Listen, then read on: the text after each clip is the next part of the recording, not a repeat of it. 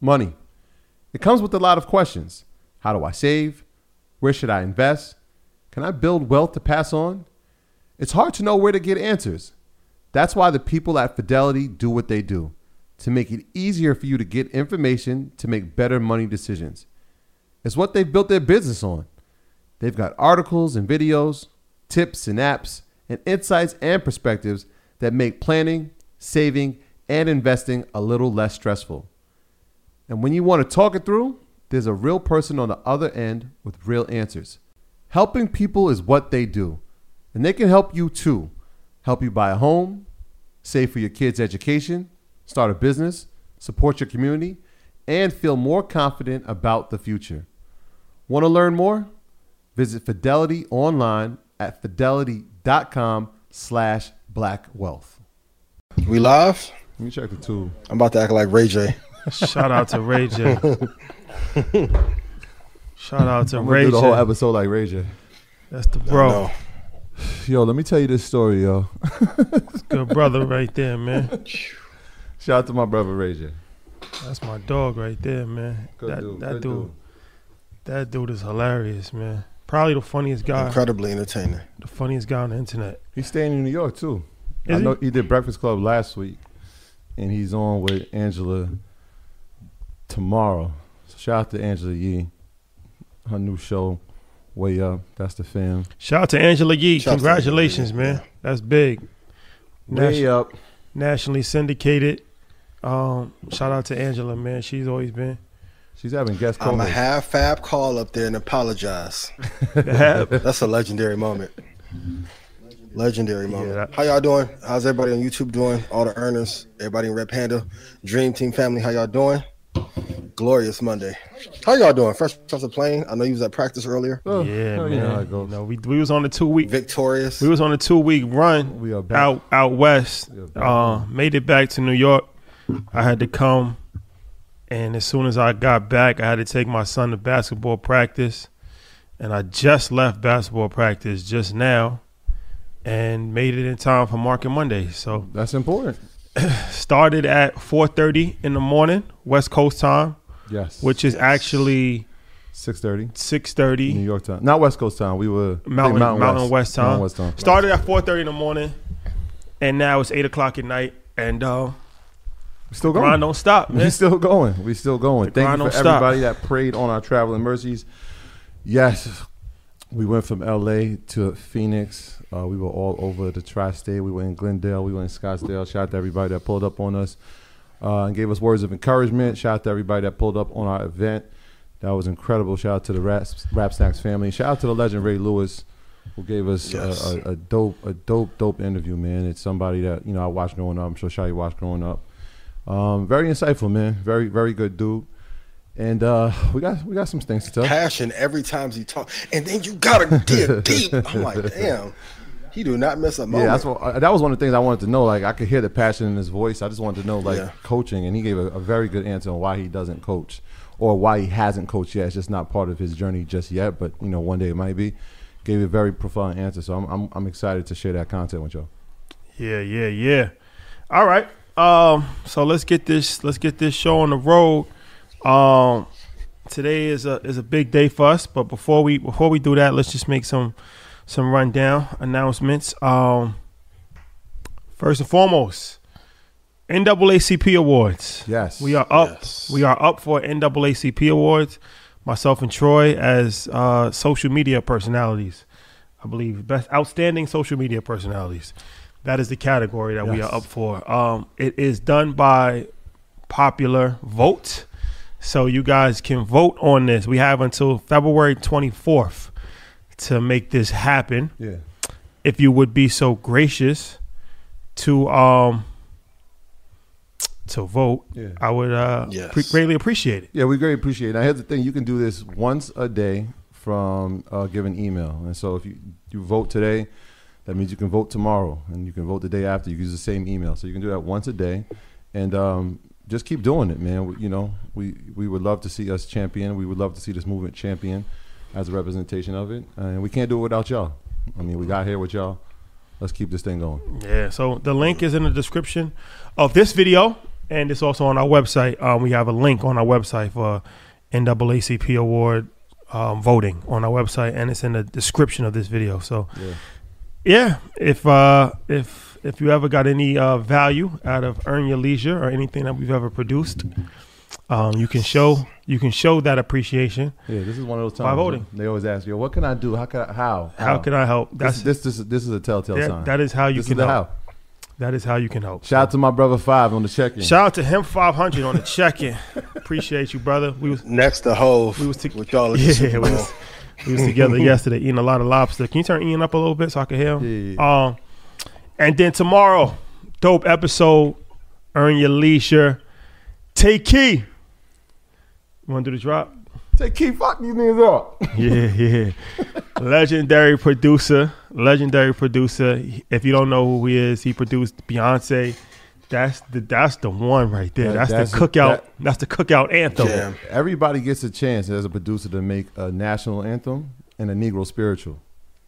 He did both. That's deep. He did both. You know what I'm saying? Like, he fact. really did both, man. Take Key. Fuck these niggas up. I feel like falling in love. Like, yo. Shout out to Take Key, but nah, he's super versatile. Yeah, too. he's produced for Beyonce, Drake, 21 Savage. Yep. Man, who hasn't he produced for? Block Boy. I mean, a lot of the sound that came out of Memphis, he had a major part to do with it. He's a major contributor to the Memphis. Plus the education side too. But so but then what he's doing on the entrepreneur. So we actually met him at A16Z. Shout out to them. We was at their retreat, and he was there, and he's an investor in the venture capital side, and him and his manager, and they were saying like how much they were into tech. And how much they were into the venture capital investing, angel investing. Then we found out that he has a studio that he then we found out about his real estate place. Mm-hmm. And he's like 26 years old. So he got a bunch of real estate. Is he really? Yeah. He's super young. And he has a production company where he actually creates and highlights and mentors new producers. And so he has people under his belt that got top 5 records on their own, which is different. He's so young but so bright, man. So bright. This new generation, this like crop of 15 to 25-year-olds, they're different. They're killing, man. Him. Yeah. Shout out to y'all. Shout out to him. Amazing. Take Keith, our boy Turbo. Turbo is a huge supporter of the show. Turbo's another one. He's another one. Metro is killing it out here. All these guys, they're very young, but they got the business side of it. Yeah, man. Shout out to those guys. So make sure that you check that episode out tomorrow. Earn Your Leisure. Dope episode. We cover a variety of different things, and that's for the young world. You know. A lot of times people complain that we don't have Generation Y. I think that's what it's called. People under 30. Yeah, maybe. Not enough people from Generation Y. So that's for the young world, but also anybody can take the advice and take the lessons that he was able to, share. A lot of gems. Good dude. It was dope. Like the contrast, like when we sat down with Tim and his longevity of his career, and him being very vulnerable, very honest about the mistakes he made. To hear Take Keith talk about it, but it's in such a short time, right? He's like, yo, man, I was doing that when I was 18. I made some mistakes. I'm like, yo, bro, you're 25. Like, he's like, I know, but it feels so long ago. Like, you know what I mean? So he's going through some of those things now and has learned. So the upside is incredible for him, man. He's one of them special ones, man, for sure. Generation Z. I thought it was because I'm Generation Z. So X? Is that the Generation X? Yeah. That's like people that's like 50 years old. Okay. So I'm in Generation Z. I thought, what's the generation? Are we in the younger same generation? Let's call them Generation Amazing. Nah, you're in a different generation technically. Ian, we in a different generation, bro? Yeah, technically. Yeah, technically. Rashad, what you 38? Yeah. Yeah. So y'all 40, so y'all in a little older bracket than me. A little wiser. More life experience. You know what I'm saying? You know what I'm saying? Like, a little more life experience. Oh, man. Yeah. Shout out to all the millennials out there. All right, and then we got a big announcement, but I'm gonna save that. I want to let the beat build for a little bit before we make this announcement. Major key alert. Ian, any announcements that you would like to make? Oh, and also, huge shout out to the NFLPA. You guys are amazing. Thank you for having us. Huge shout out to Rap Snacks. Huge shout out to Rick Ross for showing hospitality when we ran into him. Yes. Meek Millie. Everybody that Khaled. Khaled. We'll talk about this is becoming a thing where we talk about the things that we just That did. just happened in the week. Events. We'll talk about Super Bowl later on. But just wanted to give a huge shout out to the NFL, PA, Chirani, the whole team. Shout out to the Chiefs. Well, We're on record. we have to talk We'll about get it. to You it on later. record. Of course I was. We're on record. Of course I was. I will talk about that later on. No. Ian, any announcements? Yes, I didn't wish my baby happy birthday last Happy week. birthday, Xander. Yes, Xander, I love you. I hope you have a blast. To all your classmates who were there, thank you for being at this party. Mike clip this up so we can put this on YouTube so I can get my little PTA. at school. My dad's famous.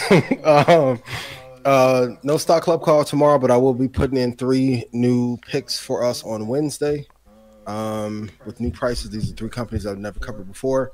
Happy belated birthday to my brother Murder Beats. Murder on the Beat, so we not nice. And let's have an amazing show. Big announcement. Yeah. God is amazing. listen, I'm in a They good said mood. we are Let's go. all millennials, 81 to 95. Let's do it. Welcome to our club, Chad. So, all right. So let's make this announcement. If you follow Earn Your Leisure, you know that, what we've been able to accomplish. Market Mondays, what we've been able to accomplish. It's been nothing short of phenomenal. And it's really every Real quick, I want to announce this so we don't have any backlash. Everyone that attended MSG, the final round of uploads for all the bonuses will be done by Friday. VAs are on it, so yeah. Okay, Friday's the back day. to the show. So Yes, Friday at 7 p.m. it's one of these Central. things where it's like, how can we change the game again? How can we do things that nobody has ever done in the history of financial literacy and business? So of course, when it comes to the event space, we've murdered the event space. Crazy. So now it's a matter of taking it a step further and doing it bigger. So we put a billboard up a couple years ago, said the world is yours in Times Square, and really mean that. Like, the world is yours is something that is very powerful, and it means a lot. So what we decided to do, Market Mondays World Tour. 5 cities, 3 God continents, is good. starting in Los Angeles, California, March 11th, followed by Toronto. Special guest 19 Keys on the Toronto show, high-level conversation mashup, followed by London, followed by Chicago, and we are ending the year in Ghana, on the motherland. God is good. On the motherland. So that's what we're going to do. We're going to do 5 cities, 2 North American tour dates, 1 European tour date. Actually, 3 North American tour dates. Yeah, we gotta count Canada. one European tour date, 1 African tour date. Toronto, Canada, you guys have been asking for a long time, so we had to add a special something with Toronto. So 19 Keys will be on the bill in Toronto. But of course, every city that we go to is going to be surprises. It's going to be regional guests. It's going to be musical guests. Every city is going to be different, a different vibe. Los Angeles, California, a place that Can't wait. we go to so much, but we've never done a show there. So thought that it would just be a great way to kick off the tour. March 11th. Get your tickets now. Link in the description of this video.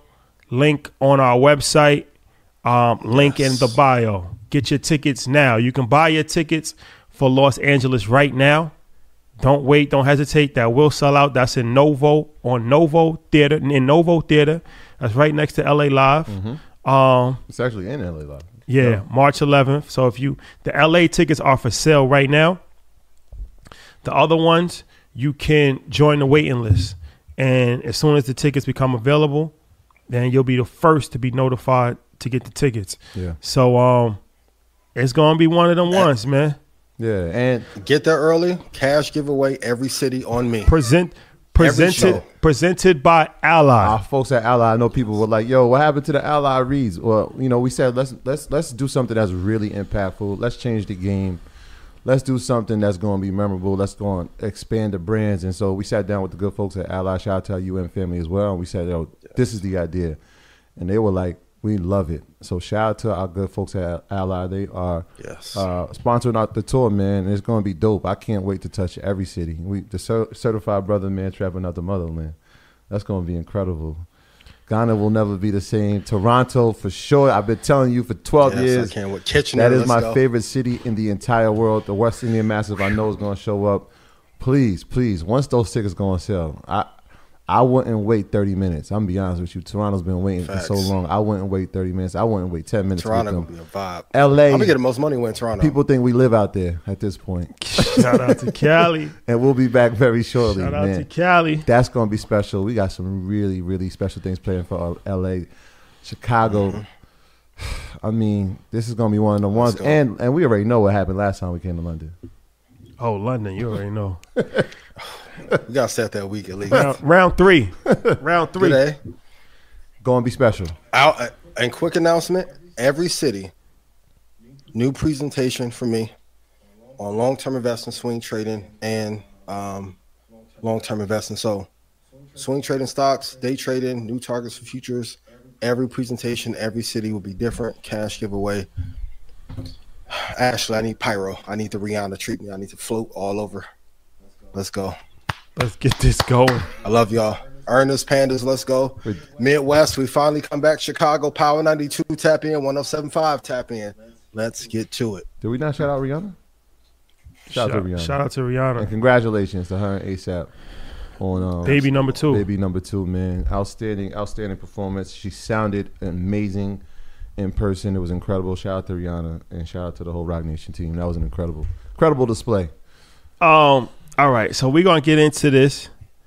We're gonna get into this show, but before one last thing about the World Tour situation. I'm extremely excited about LA. Extremely excited about LA. Working on some surprises for LA. Yeah, I know how I feel about LA, man. LA is that's home.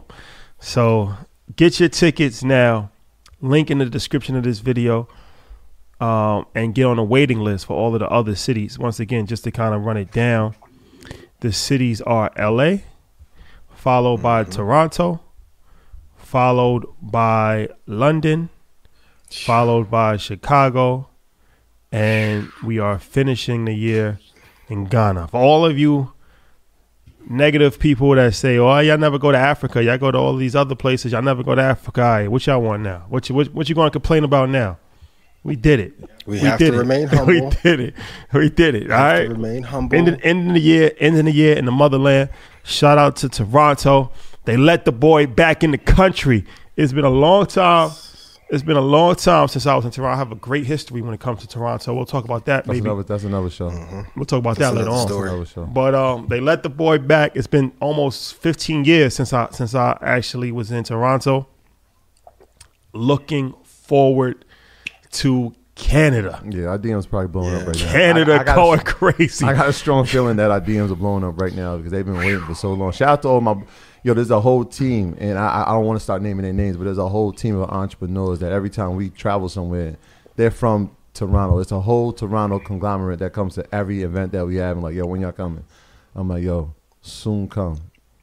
We got to stay out there a week The too. time is here, y'all. The time is here. And shout out to Death Row Records. If you're a hip-hop historian, you know that flyer is a remake of the legendary Death Row Vibe magazine cover. Shout out to Burke for putting that together. Yes. Iconic moment in hip-hop history for that Death Row cover.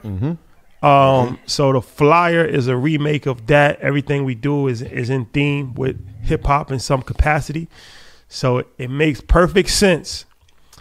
Welcome to Death Row Records, the new Death Row. The new Death Row. Yes, sir. It's the anniversary of the All Eyes on Me album. I got it up there for you, Ian. Thank you. I appreciate it. Mutap, my brother, love you. Hopefully we'll get a couple of, some Tupac family come through to the LA show. Let's get to it. Yeah. Can't wait. What do you guys want us to cover at the World Tour? Speaking of Mutap, we got to go to Saudi Arabia. Yeah. That's a different play. That's another play. A whole nother play. That's a whole nother play. play. All right. Let's get into this. Did you read the disclaimer? I did not, but I will now. So, y'all know how this works, man. Do your own research. Our content is intended to be used and must be used for informational purposes only. It's very important that you do your own analysis before making any investment based on your own personal circumstances. You should take independent financial advice from a professional in connection with or independently research and verify any information that you find on our show and wish to rely upon, whether for the purpose of making an investment decision or otherwise. People continue to do the research. If it's great research, share it. If you know where you got it from, give credit to that person. Love is love. Let's build together. Yes. Let's go. Rest in peace, Tupac. Do you hear? Do you guys in on YouTube hear feedback from Ian's microphone? Let us know in chat. Yeah, we live. Yes, this is live. live. This is a live show, ladies and gentlemen. We're live. We're live. Yes, we're here. We flew around the world. Flew all the way back to New York. We flew around the world to make sure this is going to happen. All right. I don't really see anything, so we'll monitor the situation. Yeah. But all right. So let's talk about artificial intelligence, our favorite topic. We've been covering this 3 weeks, every week for the last month. Who will ultimately win the AI war between Microsoft and Google? It's going to be a spirited race. I think Google jumped out too early trying to come up with a competitor for ChatGPT. Long term, I think Google has a very good chance to be dominant in the space, but I think for the next 2 years, Microsoft is going to have an aggressive handle on this first iteration or first season of AI for sure. I told Stock Club last week, like, write this down. The law of leadership is really important. So in branding, the person who does the thing first and puts the most money behind it usually is the person that's known for the thing. So like when you think of electronic vehicle, even though the Prius came out first, we now think of Tesla, right? They had more marketing dollars, better CEO, better product. So ChatGPT is like the most dominant force in AI right now. I do love that Google CEO came out guns blazing and put investment resources and human capital behind the project. But if you look at the name of it, Bard, terrible name. They launched it too fast and they didn't work all the bugs out of it. And I know last week everyone was reporting that it caused the stock to drop. That wasn't the sole reason why the price dropped, but it was not a good presentation. They didn't blow it out of the water. So I think in maybe 3 or 4 years, Google probably will get a competitive advantage, but over the next 2, Microsoft is going to have a stranglehold on AI for sure. So I would invest in Microsoft long term, but I do still like Google. There are other players who are trying to come up in the space, but those are the 2 that I will lean on heavily. Then the dark horse in that space will be NVIDIA for sure. Yeah, I like what you said with the word seasons, because when the question was posed, I thought about it as seasons. But more so if it's a battle, think of it in terms of a fight, right? And so fights have rounds. And so this is going to be a round by round basis. So I would say right now, round 1, we got to give Microsoft the advantage, just because that Google has had a dominance in the search space for so long. Obviously, nobody even thinks of Bing when they're thinking search, but the fact that they got ChatGPT, obviously from the investment with OpenAI, it changed the conversations over definitely the past 2 months. It has been exactly that. It's been about what Microsoft is doing with Bing and how there's such a difference in the search engines. Obviously using, verbal commands, that changes the game. Now, Google's response, probably not the greatest, right? Even they had executives saying like, we rushed this. This is more of a response. Yes, we were working on the technology, but because Microsoft got so far ahead and ChatGPT was dominating everything in the AI space, they responded with Bard. There's still a lot of flaws with Bard, right now, right? Like even the way that it's computing, the way that it's answering, it's not even competitive at this point. So if we're going round by round, we got to give round 1 to Microsoft. But this could be these are heavyweights, right? This is going to be a 12-round fight. So round 1, I'm giving to Microsoft. Google, I'm sure will have a comeback. But like you said, there's going to be sleepers inside of this. And I think that other sleeper is going to be Amazon. Right. So I said when you think of like tech giants and you think about search, I feel Amazon's in a space, obviously, from having the cloud computing, from becoming from an ad standpoint, they somehow can create inside of this space and be one of those like hit like with a haymaker, like, oh, nobody thought that was coming, right? Because it's cool when everybody's in the space and they're doing their own thing, and it's like, all right, what is the competition doing? How can we add to that space? How can we disrupt it? How can we add value to the space? I think they're watching it, and I think they're saying, all right, well, that worked for them. This didn't work for them. Here's going to be our iteration. So I wouldn't be surprised if I saw Amazon step into space and become another competitor and make it a 3-man race. It's really important to not compete head on. It's like if you have Jordans, you don't want Reeboks with a patent leather design to look like the 11s. Like if they are going to be in the AI space, they're going to have to make text search better, maybe Google Maps better with AI, but they can't compete head on. Like ChatGPT has so much funding behind it, and especially with Elon being a part of it, you can't compete head on. Like it's a good lesson in branding and in marketing. Like you never want to have anyone compare your brand or product versus anyone else's. You want to be on the island by yourself. A good book, please write this down. The Blue Ocean Strategy is a great book on this topic, but you want to make sure that when people think of you, they think of you in a silo and not you and 15 other people. All right. Well, what do you guys think? Put it in the comments in YouTube. What do you guys think about this situation? We will monitor it, keep tabs on it, and report back weekly. In the meantime, let's go to the next topic. Is a 60-40 portfolio dead going forward? So, let's just give some insight for what 60-40 portfolio is. That historically has been deemed as a pretty safe way to invest. Moderate portfolio, which consists of 60% in equities, which is stocks, and 40% in bonds. So if you have $100,000, $60,000 would be in stock portfolio, $40,000 would be in a bond portfolio. And that has been for a long period of time thought to be, a moderate way to grow wealth over the course of time, not being too aggressive and not being too conservative either, kind of playing middle of the road. That is something that a lot of 401ks have. If you look at like a moderate portfolio inside of a 401k, it's usually probably a 60-40 makeup, as opposed to an aggressive portfolio, which is probably an 80-20 makeup, or a conservative portfolio, which is probably a 20-80 makeup.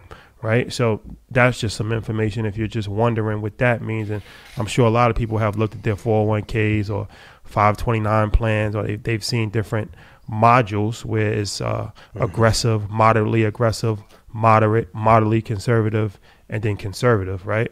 So now you have some kind of level of background understanding of what that means. So what are your thoughts on a 60-40 portfolio, Ian? I wouldn't say that it's dead, but I think one thing that we have to focus on, please write this down, the price in which you buy the asset is more important than ever. So things that historically have worked incredibly well, like if you look at the bond market, you go to TOT, that's the ticker. Like once we got to maybe 132.57, if I was a new client of that portfolio, that would be a time to stop buying bonds. Like the bonds, of course, shot up like crazy. During 2020, fell apart. Of course, we didn't expect a drawdown, but that's why I always say look at the historical numbers. If you go back to 2004, the low is at $80.51. It's currently at 104.26. I don't know if we'll go back that low, but once we almost have hit 90%, 80% value in any asset, you can't buy it there. What COVID has proven, the recession that we're in now that they want to announce, is that discipline to right price action, and technicals matter more than ever. Historically, of course, people thought like a 60-40 portfolio would never lose. And then whenever you invest in something, all hell seems to break loose. You have to be mindful and watch for the prices in which you get in. And that's why I'm very particular about the prices I want to buy things, because has anyone ever bought a stock and someone told you that it was amazing, and then you bought it close to highs and then it fell 30, 40%, 20%? The price in which you acquire these assets are still important regardless. So whether it's the index fund, bond, Apple, Microsoft, any equity, you have to buy it at the right price. So it's not there, but when we get into these, it's really important. I guess I'll ask you guys, and that's one of the things we used to talk about is like being aggressive when you're young and obviously more conservative as you get older. So do you think there's an ageism inside of that 60-40 rule, right? Like, is that something that the 30-year-old, I guess the millennials, should be looking at and saying, all right, this is a golden rule, this is a safe play at this age, or should it be more aggressive? Yeah. Well, first, 5,000 people on YouTube, hit the like button. That's extremely important. To hit the like button. Let's start there before we go any further. Let's just start there. Hit the like button and share. Now, as far as age, of course, rule of thumb is that you should be more aggressive when you're younger, and more conservative when you get older. That's because you're going to have more time to make up. So like if you're invested in the stock market now, obviously it was a bad year last year, and let's say your portfolio went down 40%, right? It's bad, but it's not the end of the world. If you're 25, if you're 30 years old, it's not the end of the world, right? You still got a long time to actually work and produce income. You still got a long time before you get to the retirement age. So you never want to lose money, but it's not like if you're 75, Right. Now the average life expectancy is 82 years old, right? So now you got 7 years to live. So if you lose half of your money at 75, now that's a crisis, right? Now you might have to go back to work and working at Walmart. Like, so of course you should always be, you should each decade, right? You should reevaluate your portfolio and probably become a little bit more conservative. But another thing is that people are living a lot longer these days as well. So it's like traditionally it's like, okay, as soon as you retire, just become extremely conservative. But let's say you retire at 60, you might live to 85. Now you got another 25, almost 30 years of life left, right? So you still have to have some, I think, stocks in your portfolio because you still want to beat inflation. So you just can't afford to ride it out, because now with inflation, and then when you're taking money from your account, the worst thing that you can do in a retirement account is outlive your money. Like you don't want to have to be in a situation where you have no more money left, right? Right. You want your money write this down. You want your money to outlive you. You never want to outlive your money. That's the worst thing that can happen. If you saved your whole entire life, and now you're 80 years old and you like have 20,000 left, now you're in a tough spot. So the only way to really hedge that is you have to figure out how much money you can afford to take out every year. Most people think it's around 4 to 5% of your actual portfolio. But you also have to be invested intelligently. And I think that has to have some level of stocks in it. Now, it doesn't have to be aggressive stocks, right? Just when we're talking about index funds, different things. You don't have to put all your money in Tesla, but you have to have some level of equity exposure. And when we're talking about equities, that's another name for stocks. You have to have some level of stock exposure because your account still has to go up over the course of time. Also, too, in a bond market, when a bond market is negative, it is usually a sign of a recession. If you look at 2007, the top of the market was $95.12. It fell to $81.42. 2007 led to the crash. I'm looking at the ticker TOT. If you're new to bonds, a price that I like is $88.82 for that particular asset. That would be a price I would look to add it to my portfolio. And I'm going to stress it again, the price. So whether it's real estate, cars, multifamily, businesses, the prices in which you choose to pay for the asset does have a tremendous effect, because like if you got into bonds in 2019, let's say the top at 143 went to 179 the next year, but it fell back to 104. So if your equities, your stocks are down and your bond portfolio is down, it's trouble. Only trust your own judgment. And I hope that I've given you guys enough resources to be able to do this assessment on your own. But most traditional portfolios don't work at scale for most people. Please be mindful. Only you are going to care about your money intently. And I've said this in 2020, 2021, when the market was falling apart, did your advisor call you? for 95% of people, the answer was no. Yeah, I think this gives context, careful. right? So like that explanation Shai just gave and what you just said, Ian, it gives context because you could tell people to invest early and invest often, but if there's no context around it, it doesn't. You don't really grasp it. And like when you explain it in that term, like yo, you can be aggressive because like if you do this right in a 10-year span, let's say you start at 21 and there are some off years like you might have had last year, but let's say in the next 7 years, the appreciation that you've gained on your portfolio grows by like 50-60%, and you have average 7% up into your 50s, you're pretty well off, right? So like invest early, invest often, and this is the reason why. As you get a little bit older, like you said, reevaluate every decade and say, all right, well, now I can get a little bit more conservative, right? We've had these great gains. Let's get a little bit more conservative because we're getting older. 2 tech, 2 index, no stress. Would you rather have LeBron James or Jeremy Lin? Jeremy Lin went crazy for that 135 game stretch. Like whenever a company is producing returns like 40-50%, the drawdown is usually equal. I would rather have a company that gives me 15-20%, slow and steady. I know it's boring, but it's safe. Even if you look at Apple hired less in 2020 than Google, Meta, a lot of the tech competitors, and as a result, they have to lay off less people. Like I want slow and steady that will win the race. And we saw last night in the game with Mahomes, like, the second half, they came out, they adjusted, and they just slowly chipped away at the Eagles' defense. Damn, I was wrong. I mean, I was right on the differential in the score, but you just have to slowly chip away at these victories and then put in more shares. So, like, you want to ultimately get to a place, 100 shares, then 1,000, then 10,000 is the ultimate goal that you want to have of freedom. But slow and steady will always win the race. Yeah. And shout out to Jeremy Lin. I know we say it like in comparison. No, Jeremy Lin's actually a legend. No, I mean, because we just sat down with an entrepreneur. He's a legend. Whose business was spawned because of Jeremy Lin. What Jeremy Lin did, I never in life ever saw anything like this in history. And you couldn't have expected it. He was on Time magazine cover. Yes.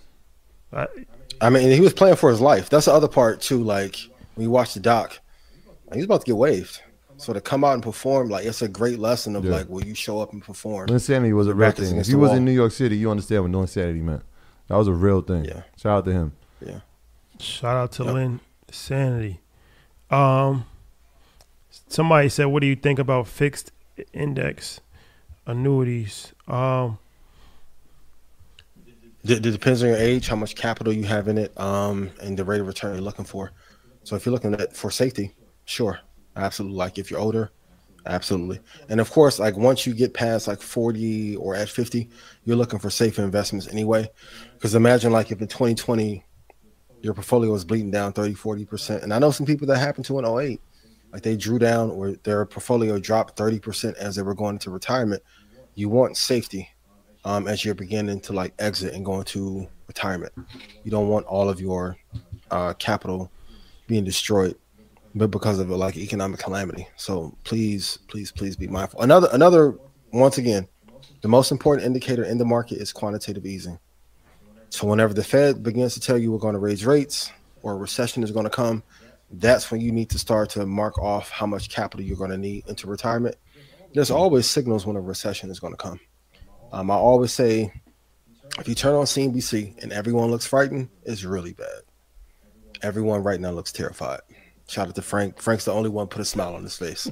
Everyone else looks terrified. Protect yourself at all costs, and I hope I've been able to help you guys somewhat navigate this crazy market. And if I made you money, please put yes in chat. Yes. So a few things here.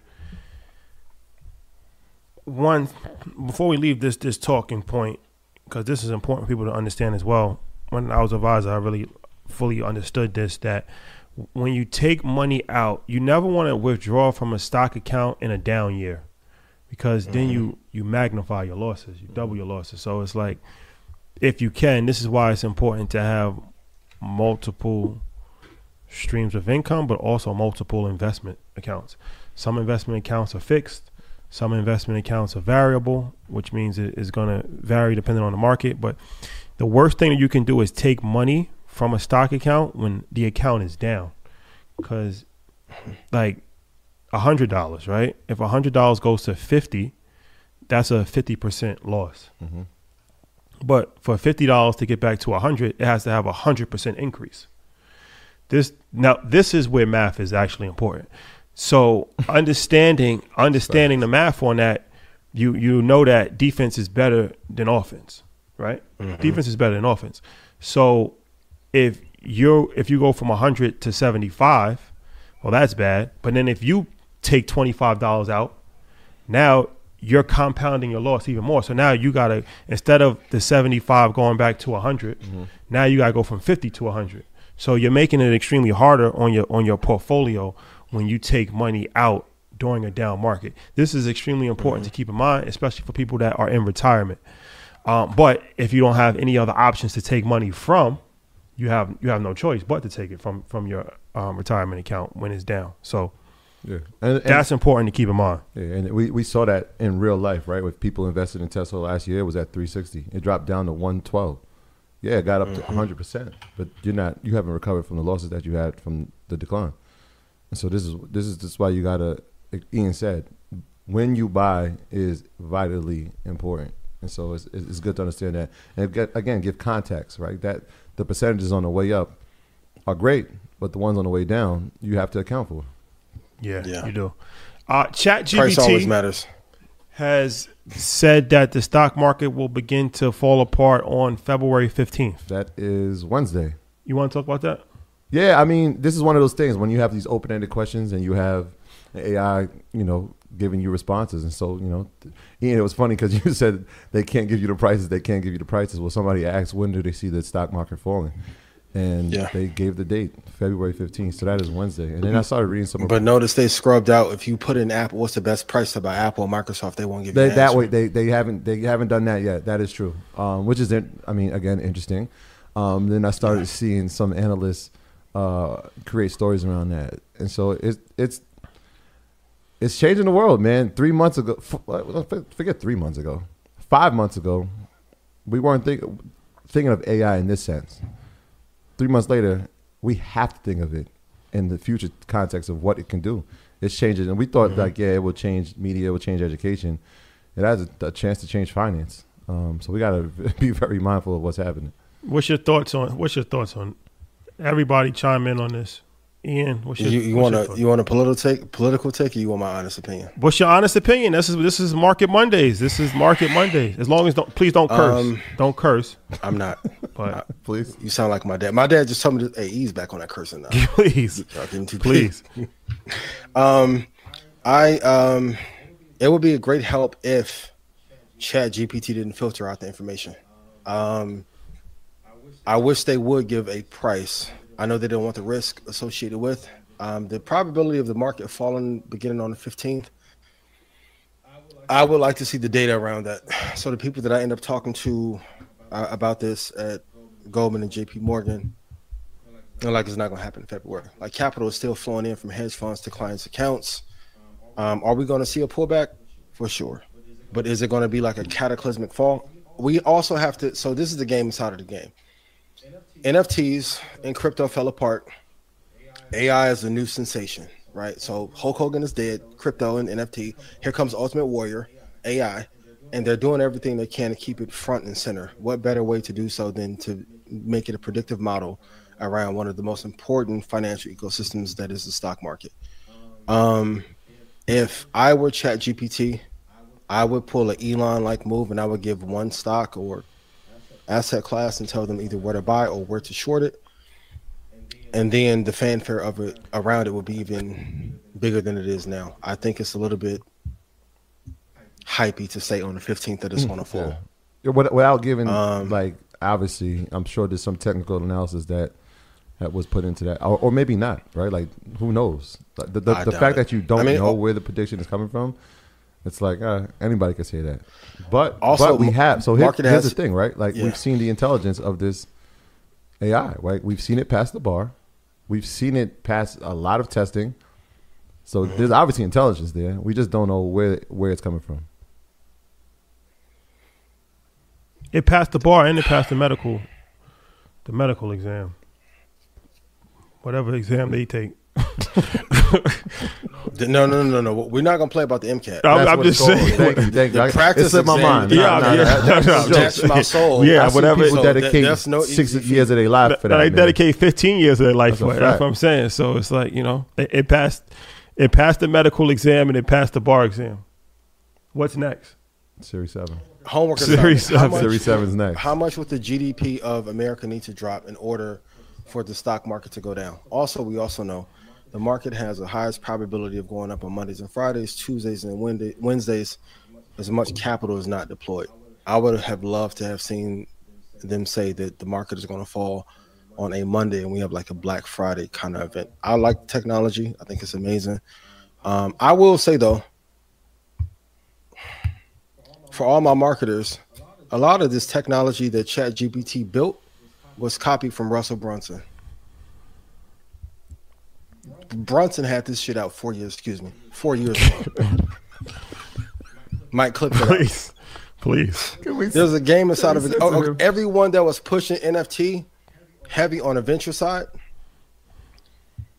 how do you pivot so hard after doing marketing for so long on NFTs when there are, and this is the second time that internet marketing entrepreneurs have been copied and or ripped off, and then they went to angel and VC.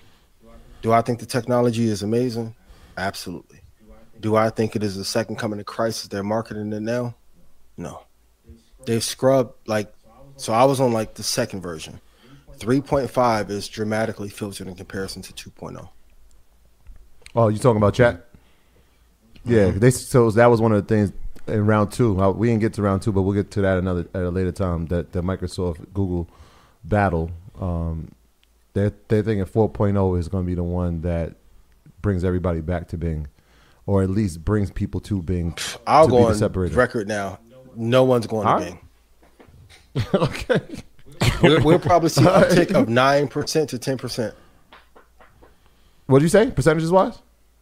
9 to 10%. Take a little bit of market. I mean, you take a little bit of market share. That's how you start. I mean, it's going to be interesting, man. Round 1, we I'm already saw. interested to see how- If they get ahead 8 or 9 rounds, bro, it's going to be tough. Bing, they're going to have to rebrand. Bing's not going to do it. Bing's not going to do it. Google, big misstep. Yes. Big misstep. Yeah, and that was a part that was kind of surprising. It was reading that the executives were like, "Why did we do this? We shouldn't have done this. This was reactive. This wasn't proactive. We were reacting too early. We weren't ready to release this. It wasn't time, Yeah. but they had to do something." So What will be interesting, however, is when they begin to integrate the AI into YouTube. That's going to be, now if they can filter comments, this is what I really want to see. I want to see one of these AI platforms have an autoresponder for not only email, social media, but YouTube engagement. That would be different.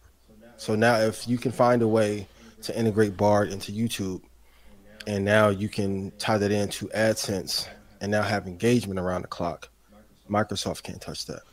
Can't touch this. Yeah. Like Hammer said. All right. Let's look into the Super Bowl. Let's talk about this. Hit the like button first and foremost. Hit the like How many button. we got? Yes. 5,800 people. Let's get this. Let's get this bad boy up to Oh, we got to 6,000. do cash apps tonight. Let's get to 6,000. 5 I'm going bands, to do 6 cash bands. apps. Let's do it. Let's get to Let's get this bad boy up to 6,000. We might have some surprises. Like and share.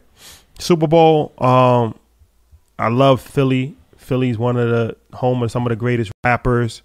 It's just a very rich culture, good people. But there was no way that I was not going to go for Kansas City. I grew up as a Kansas City Chiefs fan I told you guys stop saying fan, bro. when they had Joe Montana and Christian Okoye. So We got footage. it's no disrespect to Philly, but we knew that was going to happen. And I took won some bets too. Shout out to Neo. Shout out to Adam. Damn, But you just gonna throw them out there. we'll talk about the game later on. Right now, we will talk about the most important person in the Super Bowl, Rihanna. Yeah. Shout out to Riri. Sponsored by Apple. Congrats. Congratulations to her and ASAP Rocky. Rakim. Yes. Shout out to Rocky. Child number 2. One of When we were at the game and I said, she looks pregnant. And You was like, I don't know. That's not what happened. What'd you say? I said, yo, she's pregnant. You were like, I said yeah. she's pregnant. I said, yo, she looks pregnant. I said, no, this is what I said. I said, did she have a baby yet? And he was like, yeah, the kid is like 6 months old. And I'm like, yo, she looks like pregnant. Like she's about to have a baby right now. Yeah, I was having a conversation with the person. I'm like, yo, she's pregnant, dude. Just the way she's moving. I was like, that's not really how she performs. But she sounded incredible. So I'm like, yo, she got the breath control. But then, I mean, obviously, because we couldn't, they kind of like, obviously on TV, it looks pretty, she's rubbing the belly. We couldn't really see that. But yeah, I mean, we saw it and I was like, yeah, she's pregnant. And then a couple of people, we had a pretty good section we were sitting. Chiefs, we were in the Chiefs section. Shout out to all the good people in our rowdy. section, You man. had some 12-year-olds cursing at me. Yeah, we was in the Chiefs section. 8-year-olds cursing at me. We were outnumbered, but we were with the good guys. Yeah. So let's talk about this. Yeah, let's do this. Rihanna. I got a question to start. Was that a hold or no? Yeah, he admitted it. What? You talking about our guy? At the end of the game when he Yeah, end of the game.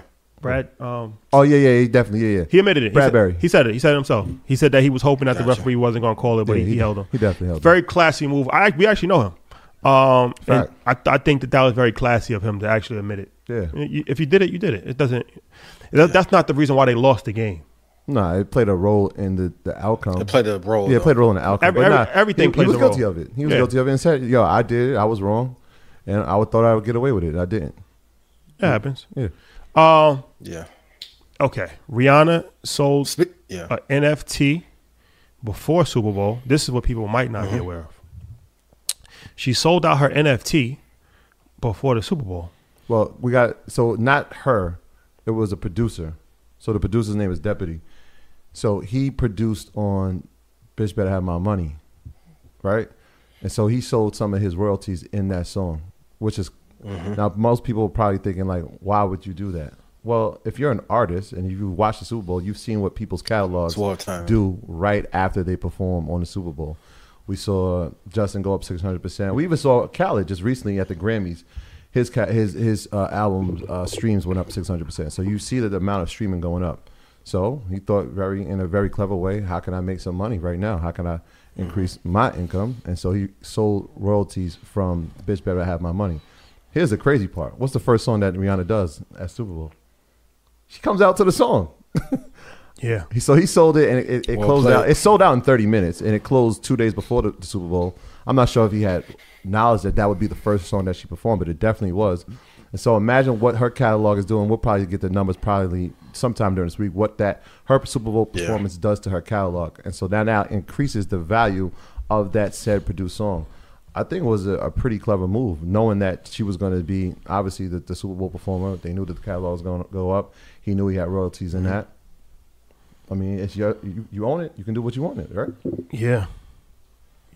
Yep, you can. Yeah. So does this lead to a resurgence in the NFT marketplace? Possibly. Bieber sold his catalog. Congrats to QC for selling for $300 million. I'm still wondering what's going to happen with the Apollo. There is a liquidation event happening across the board in the music space, and if Universal or Sony puts a concerted effort during a recession, I think the leftover catalog that is not selling, they'll turn into NFTs. And I'm gonna be very honest, I wouldn't be surprised if Scooter Braun does not get together with a big crypto player and begins to create a marketplace for it, because he's buying up catalogs like crazy. Like he's on this Michael Jackson tour. Like, I'll take this one, I'll take that one, I'll take that one. He's buying up everything.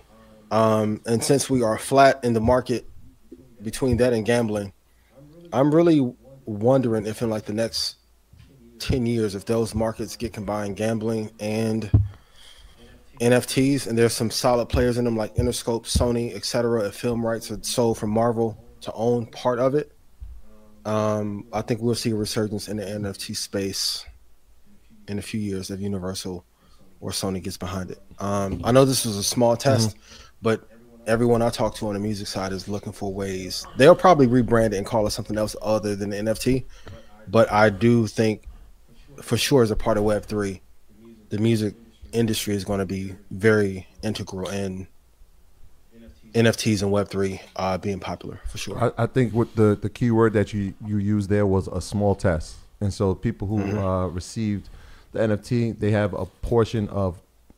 0.003% of the streaming royalties from that song. And that's not that big of an amount, but when you start to think about, well, what does YouTube pay? What does Tidal and what does Apple pay for streaming? Right? You never know. Like when people send their catalogs, yeah, that might be today, but what happens when that song becomes the theme song for a company's campaign? And then that ad runs around the world and has 4 billion views. I mean, you have a percentage of that. And so it's an interesting investment. We spoke about having royalties in music. We talked about the gentleman who owned a piece of Cardi B's Bodak Yellow and how that paid out, right? He invested $10,000 in it before it became a hit. And obviously 10 million records sold later sounds like a great investment. So yeah, it's a small portion, but it's a portion of a song.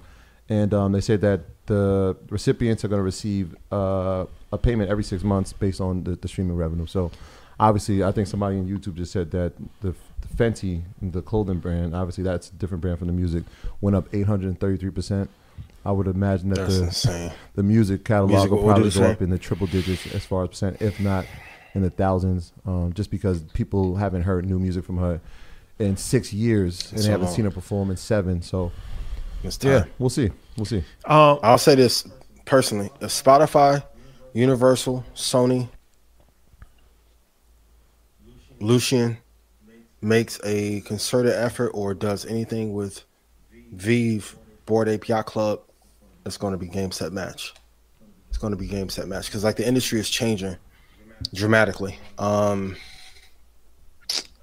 don't think Bieber sold his catalog by accident. I told you guys last year I was trying to buy Big Sean's catalog when, a couple of things came up. Post Malone, I think, will be next to sell. Probably Doja Cat.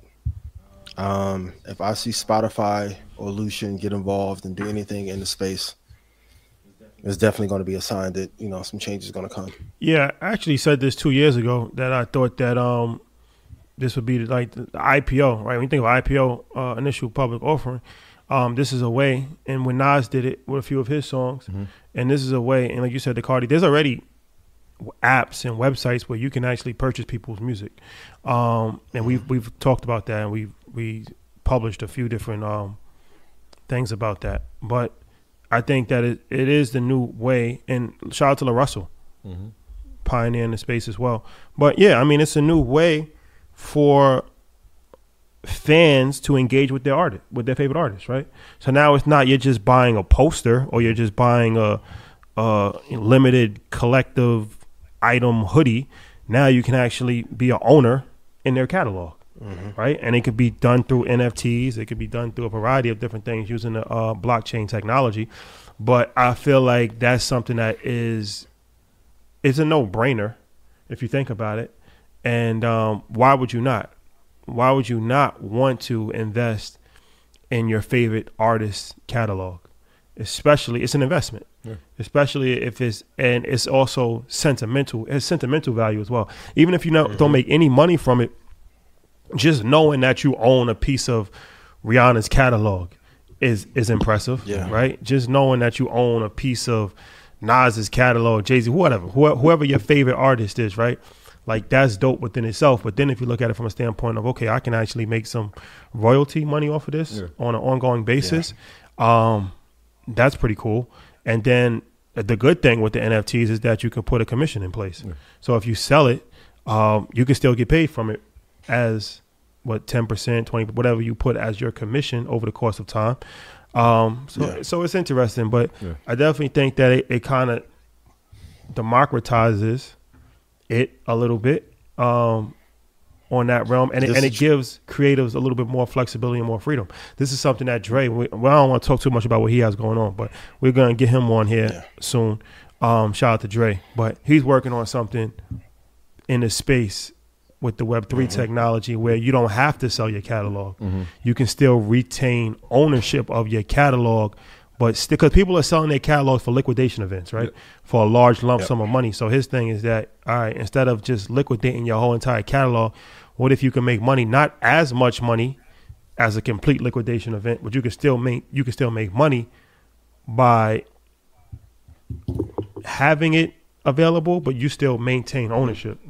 And then when you talk about like the DAOs and different things of that nature, like all of this kind of ties in. So it's interesting to see the future of music for sure. And it's one of those things, especially, I mean, not necessarily if the artist does it. So like when we think about Nas, and obviously everybody knows how I feel about Illmatic. Yeah, Nas created Illmatic, but there's producers on that album. So imagine the guys, because producers only get paid once to do that song, right? They get a lump sum of money to produce a song, and a lot of times they don't get royalties on the back end. That's something that we had to learn. Shout out to Take Keith. But imagine if Pete Rock and LES and Large Professor and Q-Tip decided that, you know what, they're going to give you royalties from their ownership in that song, and now you can own a piece of Illmatic. That's a no-brainer. I'm doing it. I'll be the first one in line, or the first one online getting a piece of that, just because of what that album means to me. And Beyonce's another one. Somebody type Beyonce. Imagine that. Yeah. Right? Like imagine the producers. If Dream decides that, being the writer and the producer, now you got a bigger percentage of ownership on the song. If he decides to say, hey, I'm going to give ownership of one of these hits that I've written for her. This is a no-brainer. Here's my fear. It's out of here. it's a no-brainer. Two-part, and let me know if I'm echoing still, but two-parter. My fear is, we already know publishing is taken away. It's going to be, I think, in the contracts, is going to be crafted as such that the artist is going to look like they're selling the NFT, and it's really going to be the label behind the scenes that is running everything and taking everything. So when I had to, shout out to my Def Jam family, when I had the meeting last year, I didn't know artists didn't get health insurance. There's no legal fees. There's no 401k plan for artists. They're basically 1099. Anytime, please write this down. Anytime there is a technology or tool of liberation for Black people, it somehow always gets taken into the company structure, absorbed, and the artist never gets that money. Why do we think this would be any different? Number two, I've told you guys before, when a certain number of CEOs begin to resign, it is a sign of recession. Go look at how many catalogs have been sold in the last 18 months. If you think that is by accident, you're crazy. Dre sold his. QC sold his. How old is Bieber? 34, 35? He sold his.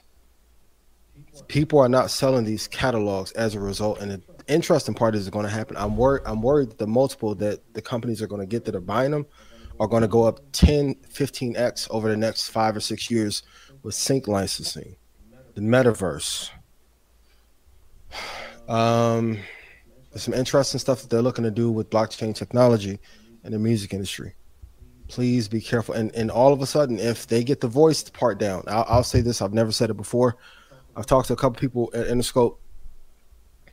Let's say if I get an artist that writes well, let's say I go find Quentin Miller and I get him to do an Afrobeats project, but I can get the AI of someone who sounds like Burna Boy, and I can sign a person to be the face, but the AI does the voice and he does the writing. The multiples on these soundtracks and hits are going to be different, because now I'll be able to get one artist to create one album and I'll be able to make 50 derivative works out of it. And it's not something that I'm theorizing. It's something that I've talked to someone about already when I was in Mexico. I'm going to ask the artists not to sell their rights. I know it's tough. Not to sell their publishing. I know it's tough, and the music industry is a tough beast to battle against. But I think the other part of AI that we're not talking about is we're going to see some of our favorite artists, favorite producers be forced. Like, this is going to be digital redlining. They're going to be forced to sell, or we're going to mow you over. It's tough, and I don't have an answer for it. I wish I did. But maybe we collectively as a community can put a plan together to protect our artists and our creators. Get down and get mowed over. On that note of protecting artists and creative, I want to say something. That we was having a conversation at dinner yesterday, and it's pretty insightful conversation that we had. And when I do these monologue things, I don't do it every week because I'm not inspired. I don't want to just talk for no reason.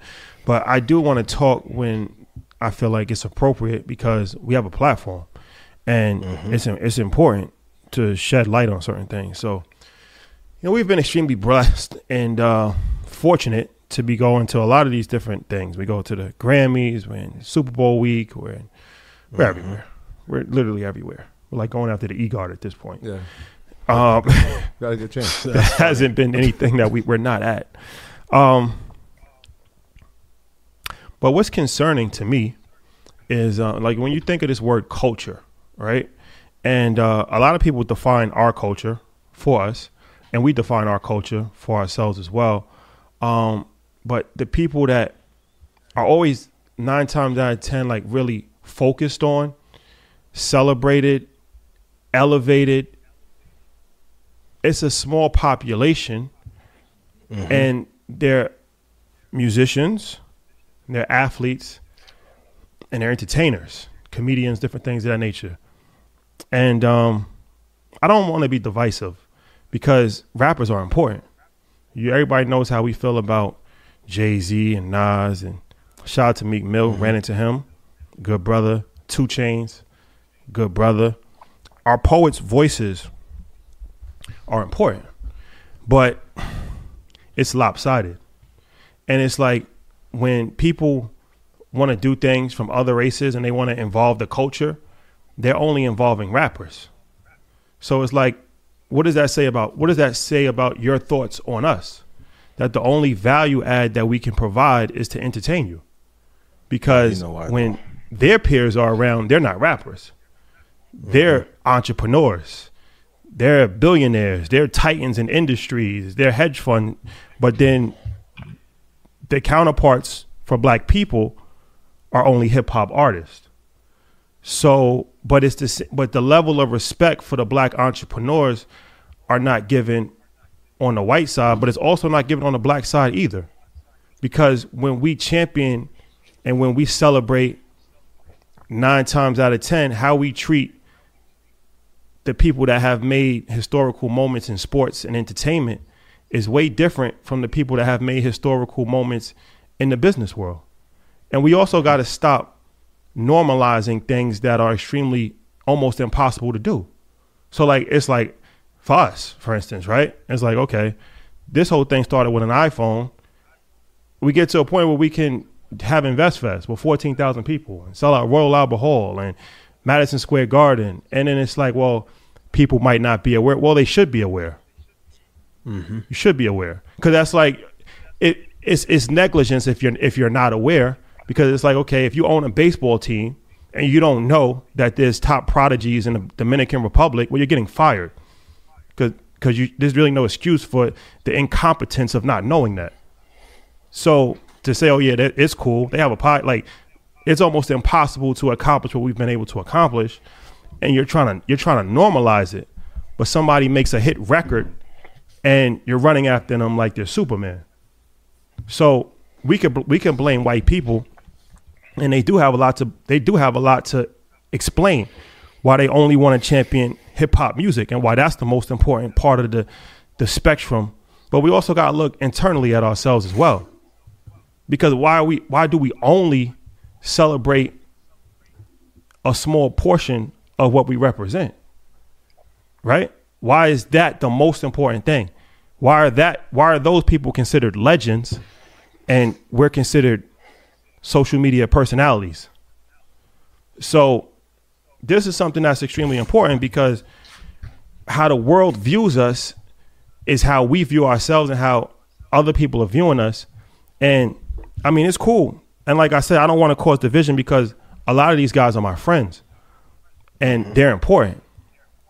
But at some point we got to just take a step back and say, okay, what's more important? Is it just to celebrate people wearing weird clothes and doing funny dances? Because when Robert Smith is not getting the same treatment that a white billionaire is getting. Nobody knew who Don Peebles was until he came on the platform. So even our billionaires are not given the same respect. Because I see people they'll do things for other races that are billionaires that they would never do for a black billionaire. So it at a certain point in time, the admiration has to turn into asking questions, where it's like, nah, it's not like, okay, Slutty Vegan, Pinky is cool, like she's a cool entrepreneur. No, she's a leader. She needs to be treated the same way that any entertainer is treated, or better. Because I don't care, like Derek Falcon said, I don't care how good you are. At some point in time, your career is going to be over. But if you're an entrepreneur, you're really changing the dynamic of your community. So stop treating the entrepreneur like, oh, he's just a cool person to hang around with, or they're doing some cool things. No, stop doing that. Treat the entrepreneur as somebody that is the most important person in the whole spectrum, because nothing moves without it. And if not, then we always going to be entertaining other people. It's like a circus. So at some point, you have to stop being entertained and really look at things critically and say, okay, if this is really for the culture is more than sports and entertainment. The culture is media. The culture is entrepreneurship. The culture is activism. The culture is politics. These are all important parts of the culture. So if you're trying to uplift the culture, you got to uplift all the voices, not just the people that are on TV. It's an extremely important point. I just wanted to highlight that. And like I said, it's not a divisive thing, because these people are important and they've given us motivation. They've given us inspiration, sports and entertainment. But at some point we have to balance the playing field a little bit. Yeah. I mean, it's important for a number of reasons, but another thing is, like, for as far as people are thinking, we have gone in this space and trailblazed, right? If we're not being recognized in some of these spaces, what does that say for the everyday entrepreneur who's fighting to get to that spot, right? Like, it becomes a place where it's like, yo, they haven't even reckoned these guys, and look how much they've done. But it's important that you say it, because not only are they not being recognized, right? Our billionaires and our people who are successful in business, they're not even being invited, right? It doesn't even become the cool thing to even have them there. And you got to sit back and wonder, like, well, why is this happening? Who's making the decisions? Who's sending out these things? And who's creating the atmosphere to have our entertainers there? Do they look like us? Shout out to Diddy. Shout out to people that have actually amplified the voices of what we have going on. There's some out there. The entrepreneurial movement. Shout out to Diddy. Yeah. Shout out to Steve Harvey. There's a lot of people. I don't want to seem like there's nobody that's. I hate that too. I don't want to put that narrative out there like all black people are against. Like, no, that's not true. There's people that's actively helping move the ship forward. But then there's some people that's not. And like I said, it might be like some people say, well, they're not aware. Well, you should be. You should be aware. What else you have to do? Like, they're like, that's what if you say you got to do more work, how much more can you do? Like, that's like saying, okay, look, like, there's a basketball player that's averaging 50 points a game in college. And they're like, yo, you got to work. How much more can you do? Yeah. And how much more can you do? The bottom line was, it was like, yo, even if we look at it in the business world, right? Even if that analogy of the person in the sports world that's averaging 50 and you got to do more. If the scouting team, right, there's going to be, like, you might not be aware of it, right? Let's say your schedule is so packed that you're working on so many things that you're not aware. There's got to be a scouting team that's telling you this. And if the scouting team's not telling you it, then they need to go, right? Because it's too important for you to miss. You miss out on a generational thing or a generational opportunity that could affect your business for the long run. Absolutely. And so you got to look at it like that. Yo, if they're not telling me, if they're not making me aware, then why are they around? Because they're not adding value, or they're not telling you the things that are valuable. If you're that busy, I'm not saying it. If you're that busy. Here's the thing, though. I want to get to the root cause of why. Rashad, great monologue, great segment. Dobby said it in the comments on YouTube, is that we have to work together. So in order to, like, whenever you have demonization of an artist, platform, character, brand, entrepreneur, that's to drive the valuation down. So if everyone is uplifted, it puts a lot of competitive pressure. And I tell you guys publicly, I've been watching podcasts for a long time. Like, you guys have been able to pull off something that a lot of people before you have not been able to do.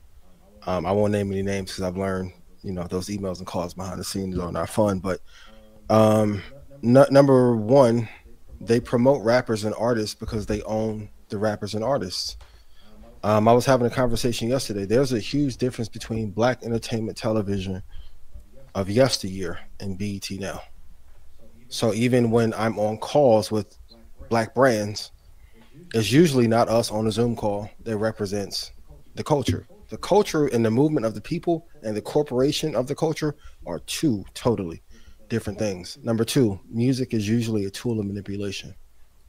So if they own the catalog, they own the rights. I know Isaiah said I'm like Mr. Doom and Gloom. I don't like getting on here and being pessimistic about what is happening, but I'm having artists come to me, even executives coming and saying, hey, if this AI thing really takes off how they want and they get the voice part down, they'll be like, okay.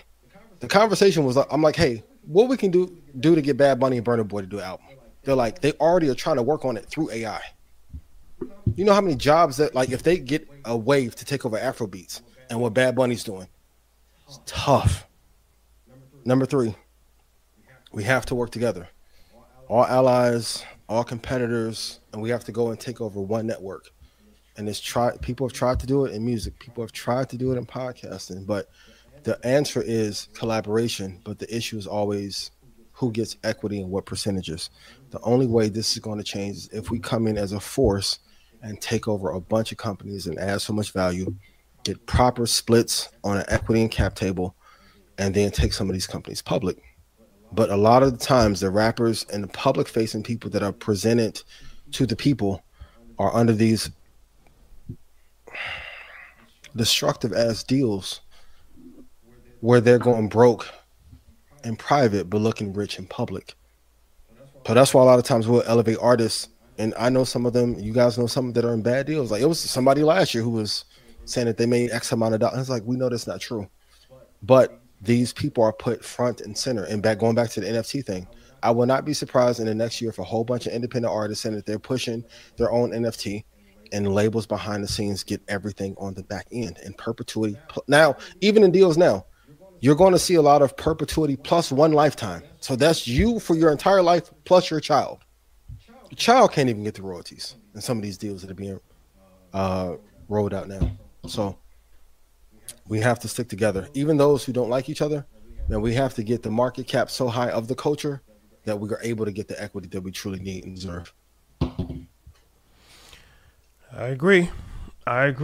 So yeah, just wanted to, sometimes you just need, and it's like, it's not even a beef thing. It's like sometimes you just need to just be reminded about something. Mm-hmm. Like, you know what I mean? Like, yo, Can you, like somebody had asked me something the other day. They're like, can you do this? And I thought about it. I said, yes, I can. I should have actually been doing it before. It's just negligence. But if it wasn't brought to my attention, I would have probably continued to not do it. So it wasn't like when they asked me, like, yo, can you do this? It wasn't like I was combative. I didn't take it as, them being disrespectful to me. It was brought to my attention. I looked at it as an objective person. Said, you're right. You're right. That's the whole point of this situation. We don't want to, because we all need each other. But sometimes we just need a reminder. You need a reminder sometimes. Yeah. You want to go dead or alive segment? DOA? Yes. Let's do DOA. Ian, you ready? Yes. Somebody made a joke on your page earlier, like I say everything is dead by Apple and Microsoft. So I'm like, let's bring it back. And that was funny as hell. Like if you're in YouTube, please put your Cash App in. That was funny. But yeah, I want to give some ones that I really like. Other than Apple and Microsoft. All right, so should we? Funny you say that. Should we start with Apple? Yes, please. Look, Apple's dead. Spoiler alert. Breaking news alert. We're going to start with there. We're not going to end there. Okay, we're going to start because obviously we have to talk about it. So, Apple, let's go. We already know the fate of this company. Go. Amazing, but 2035, trouble may be there, but alive. You said in the year 20. What'd you say? 2035 or 2025? 2035. Why? I said this before last year. You want to share why? Is it? Well, can I chime in for a second? Does this have to do with the life cycle of successful companies? Yes. Okay. Go ahead. Then now you can elaborate. Yeah. No, you hit the nail on the head. Go watch episodes from last year, season 2, and I'll explain when we're on tour in Ghana and Market Mondays World Tour. There you have it. Well played. Apple alive. Apple's alive. Let's go with my company that I love to talk about, Disney. What we got? I'm worried, but we need a health checkup on Disney. I want to see what the plan is for the next year what the succession plan is. So I would say we need a little health checkup on this. But they're alive. They're alive. Bob Iger is back. He's restructuring. Things are going to be turning up for the future. They are revisiting this Hulu situation. They're revisiting the ESPN situation. Obviously, you know, if you haven't, if you're not aware, they own 66% of Hulu. Comcast owns the other 33%. They obviously have majority control of it, but they don't own 100% of it. The new subscribers are not at the level that they would like, so they're revisiting. Maybe there's a sell potentially. But Bob Iger's back. Things are looking great, but the succession plan is important. Bob. For those not in the know, he is only back for 2 years. He was the former CEO, left. Obviously, we saw what happened to the stock's price. It obviously fell down with the rest of the stock market. And he's here to restore order.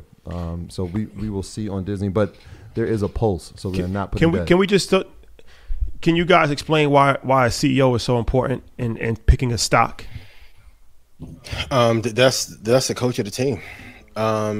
If you look at Andy Reid, you can say Andy Reid outclassed Philadelphia's coach back when Kobe had Phil Jackson. Like, that's the person that makes the decisions for the direction of the company. So often I'm looking at the character, the habits that he has, and then the team that he or she builds around them. Bob's a great CEO, great visionary. And sometimes, you know, companies will lose their way, especially when we are in the bull market. It's happened to everyone. It's happened to all of us. Sometimes you won't be as strict on your rules or principles that got you to the place. It's the 100-year anniversary of Disney. I think they'll get back to some of those core principles that made them special and magical. But I still think they need to offload some of their debt. Quick homework assignment for everyone on YouTube. What is the net profit margin of Disney over the last 10 years? So the CEO is important because they are like the player. They're like LeBron, like they're a player and a head coach in one that decides the vision for the company. Disney has a pulse. That is good. We spoke about them a few weeks ago. ExxonMobil, ticker XOM. Alive and well.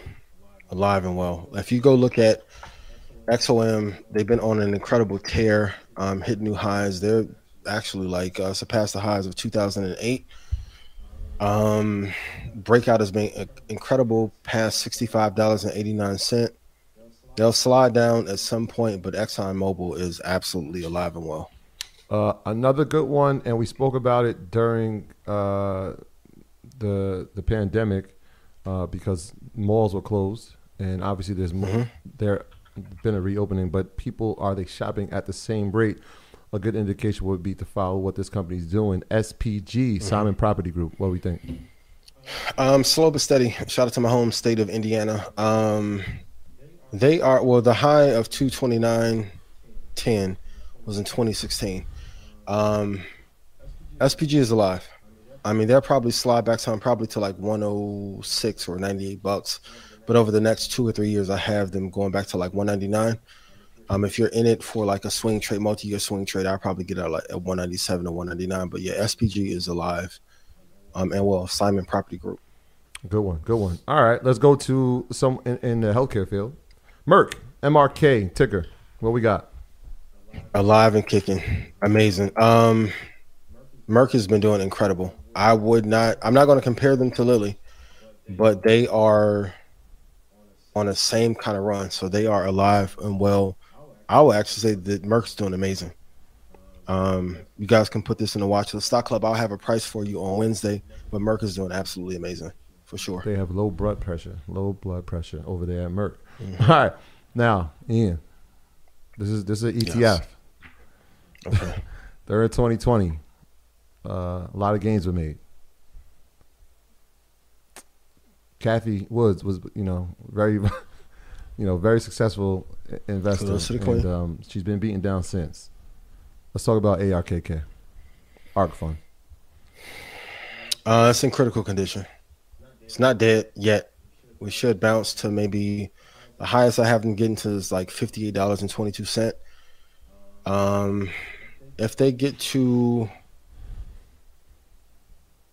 If ARK gets to like $10, $10.24, I wouldn't mind swing trading it. That would be a mighty 10.20. I mean, it got to $29.43 last year.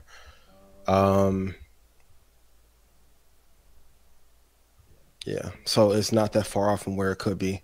The high is 159.70. Um, yeah, it's in critical condition. I wouldn't say that it's dead yet. And I wouldn't count Tesla is still leading the Kathy out, fund, but if I'm not mistaken. Tesla is still leading pretty much every ARK Innovation fund. Well, ARK Innovation is ARKK, but all the rest of the funds is led by Tesla. I mean, it's a great point. Like the reason, if you look at her rotation and how often they trade stocks, it's really hard to be that accurate with that number of like she had great companies, they were just overtraded. And that's why, like, at every Invest Fest, every Market Mondays live, I try and stress, like, the number of trades that you take per year is going to dictate the alpha or return that you're going to have. You can't trade 60 or 70 stocks, 80 stocks, and then expect that. Like, and this is not my theory. You can go look at Peter Lynch. You can look at John Bogle, who invented modern day index funding. Jim Simmons. Like, you can look at any big hedge fund manager, and they'll tell you, like, there's only a certain amount of trades you can take before you start to have decay in your portfolio. Even if you do it on the quant side, like even when you hear about the micro trades that are done for fractions of pennies, there's a cap on how many they'll do per day. Can we talk about the I mean, because it's interesting. If I'm a beginner, if I'm, trading is new to me, and I do an ETF, and I get like a company or an ETF like ARK, and we just talked about leadership when we spoke about Bob Iger and Disney. I mean, it could be confusing, right? If you're following the way that Kathy's investing, right? We see Coinbase pull back 6%, and she says, well, I'm buying 800,000 more shares. Or Tesla pulls back, and I'm buying 600,000 more shares. What are your thoughts on that for the beginner? I mean, is that growing? I mean, do you grow confidence in a leader that's doing things like that? Like, how should the new beginner look at these type of things? Historically, the ones that are the best: Ray Dalio, John Paulson, Warren Buffett, Jim Simmons. The best hedge fund managers don't speak that often. So, like, if you have to market your strategy, it usually isn't that good. So I know it can be confusing, but like I'm not listening to the person that, like, I'm always going net worth first, return, and then there's some tells. Like, even if we go back to the Madoff documentary, any person that sells very aggressively usually is doing so to raise capital because they are not able to produce return on their own. Like, the most successful traders, hedge fund managers, don't advertise. You don't see Paul Tudor Jones on every day screaming, hey, like, he'll talk about the macro environment and how he'll trade. He won't walk you through his S&P 500 ES futures trades at all. So I'm always mindful of that. Like, if you want the clearest example, shout out to him because I'm honored that I had a chance to meet him and chat with him for a little bit. But like the whole inverse Kramer ETF thing, like if you're constantly making picks on a daily basis, you're going to get a lot wrong. If Kramer did that show once a month, his accuracy would probably be 90%. So I'm looking for managers who talk a lot less. And then if you look at the people that run muni funds or global funds, sovereign wealth funds, they aren't saying anything. They aren't saying anything. Making money hand over fist. Like, okay, who runs the wealth fund for Dubai and Abu Dhabi? Silencio. Who runs it for Mexico? Cállate. Wealth is quiet. Wealth is quiet. Ian has been working on his languages. We're very impressed by that, Ian. Let's go with a couple more. How about Shake Shack?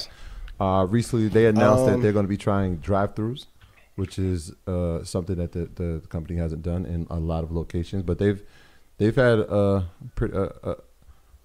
challenging year, I would say. Yes. I would say. Oh, ticker really quick. Ticker SHAK. Yeah. Critical condition. They've had a tough year, but if I have to compare them to McDonald's is eating their lunch, no pun intended, and is the most dominant real estate company that no one ever talks about. If Chick-fil-A ever goes public, which I don't, you guys can tell me if they will, but I don't think that they will anytime soon, and I don't blame the family for not taking it public. But if I'm looking at the competition head on, McDonald's is way better for sure. So Shake Shack, great product, but the stock I would not touch. I wouldn't say that it's dead, but it's in critical condition. How about this one? SRAD, Sport Radar Group AG, ticker SRAD. I wouldn't touch it. It's closer to being dead than alive. It was at $20 in October. It's at 12.58 now. No real competitive advantage. Yeah, I'm gonna say this one is dead. I wouldn't invest in this Slow on one. the vital signs for them. Real slow. It's real slow Yeah. for them. All right, let's do like two more. RKT. RKT, ticker RKT. That is Rocket Companies. Yeah, I wouldn't touch this with a 10-foot pole. Ooh. Are we putting the official wouldn't touch dead sign on it? Or what are we doing? Vital signs? I mean, I'm not gonna be salacious today. I'm being like, see, I'm in like calm meditation mode, right? No, I wouldn't touch this one. This is like one of the stocks from 2020 that did pretty well, popped up to 40, and then it's been sliding down. It's no good. I wouldn't touch it long term. All right, let's finish out with this. Mullen Group, ticker MULN, Mullen Automotive Inc. We had them at a high. This is in March of 22. They were over at $3. They have fallen to today. They closed at 37 cents. Espiritu Santo. The coffin has come out. Go ahead and put this on the ground. This one's dead. And if you look at that price, where was that in 2012? Oh, baby. It's ugly. Ugly. Oh, yeah. No, I wouldn't Ooh. touch it. This one's dead. Wait, let's give context here, Ian, because if people are not listening or not watching on their screens, like they're watching Market Mondays, but they don't have the computers in front of me. In 2013, it was trading at $570. Yes. I just At said high today it closed at 968. 37 cents. No good. Yeah, the vital signs are pointing toward death, if not have been dead already.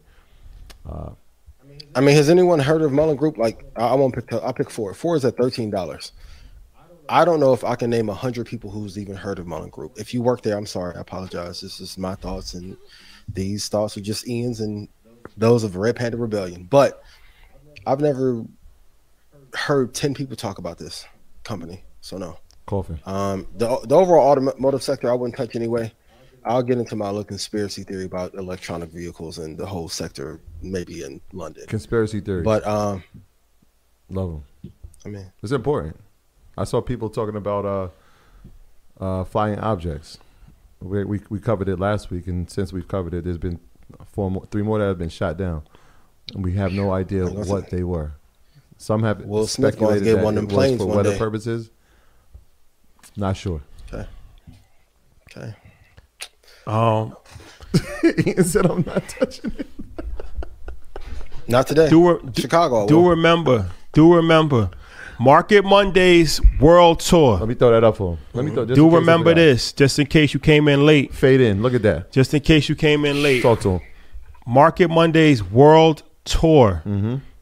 We will be hitting 3 continents, 5 shows, Yes. starting with LA on March 11th. The LA tickets are up for sale right now. Link in the description, link in the bio. Get your LA tickets. All the other cities' tickets will be up soon, but you can get on the waiting list. You can get on the waiting list for all of those cities right now. So when the tickets are available, you can be the first to be notified for purchase. We will be going to Los Angeles, followed by Toronto, Canada, with special guest 19 Keys on that show, followed by London, followed by Chicago, followed by Ghana. Yes. Oh, so, Big. This is going to be presented by Ally. shout out to the folks at Ally. Shout out to Ally. Somebody just said, "I need that poster." We got something special with that. You poster. never know. You never know. Stay tuned. Stay tuned alert. The new Death Row. Did we get to 6,000 live so I can get some money away? We at 6.1 right yeah, now. we got over 6,000. Oh, Yeah, okay. shout out to the All good right, folks, well, man. Pick a couple people. Let's do this. You want to pick the couple people happening? Invest Fest will be happening this year. Yes. Don't worry. Oh, please. Let's talk about Kanye before. Well, yay. And the company that he used to be with. Adidas. Yes. This is the big one. This is This is the one right here. yeah. I'm gonna add a little salt into it that people probably. I might get attacked for the first time ever, but I have to say from a business side, some of the things that are happening.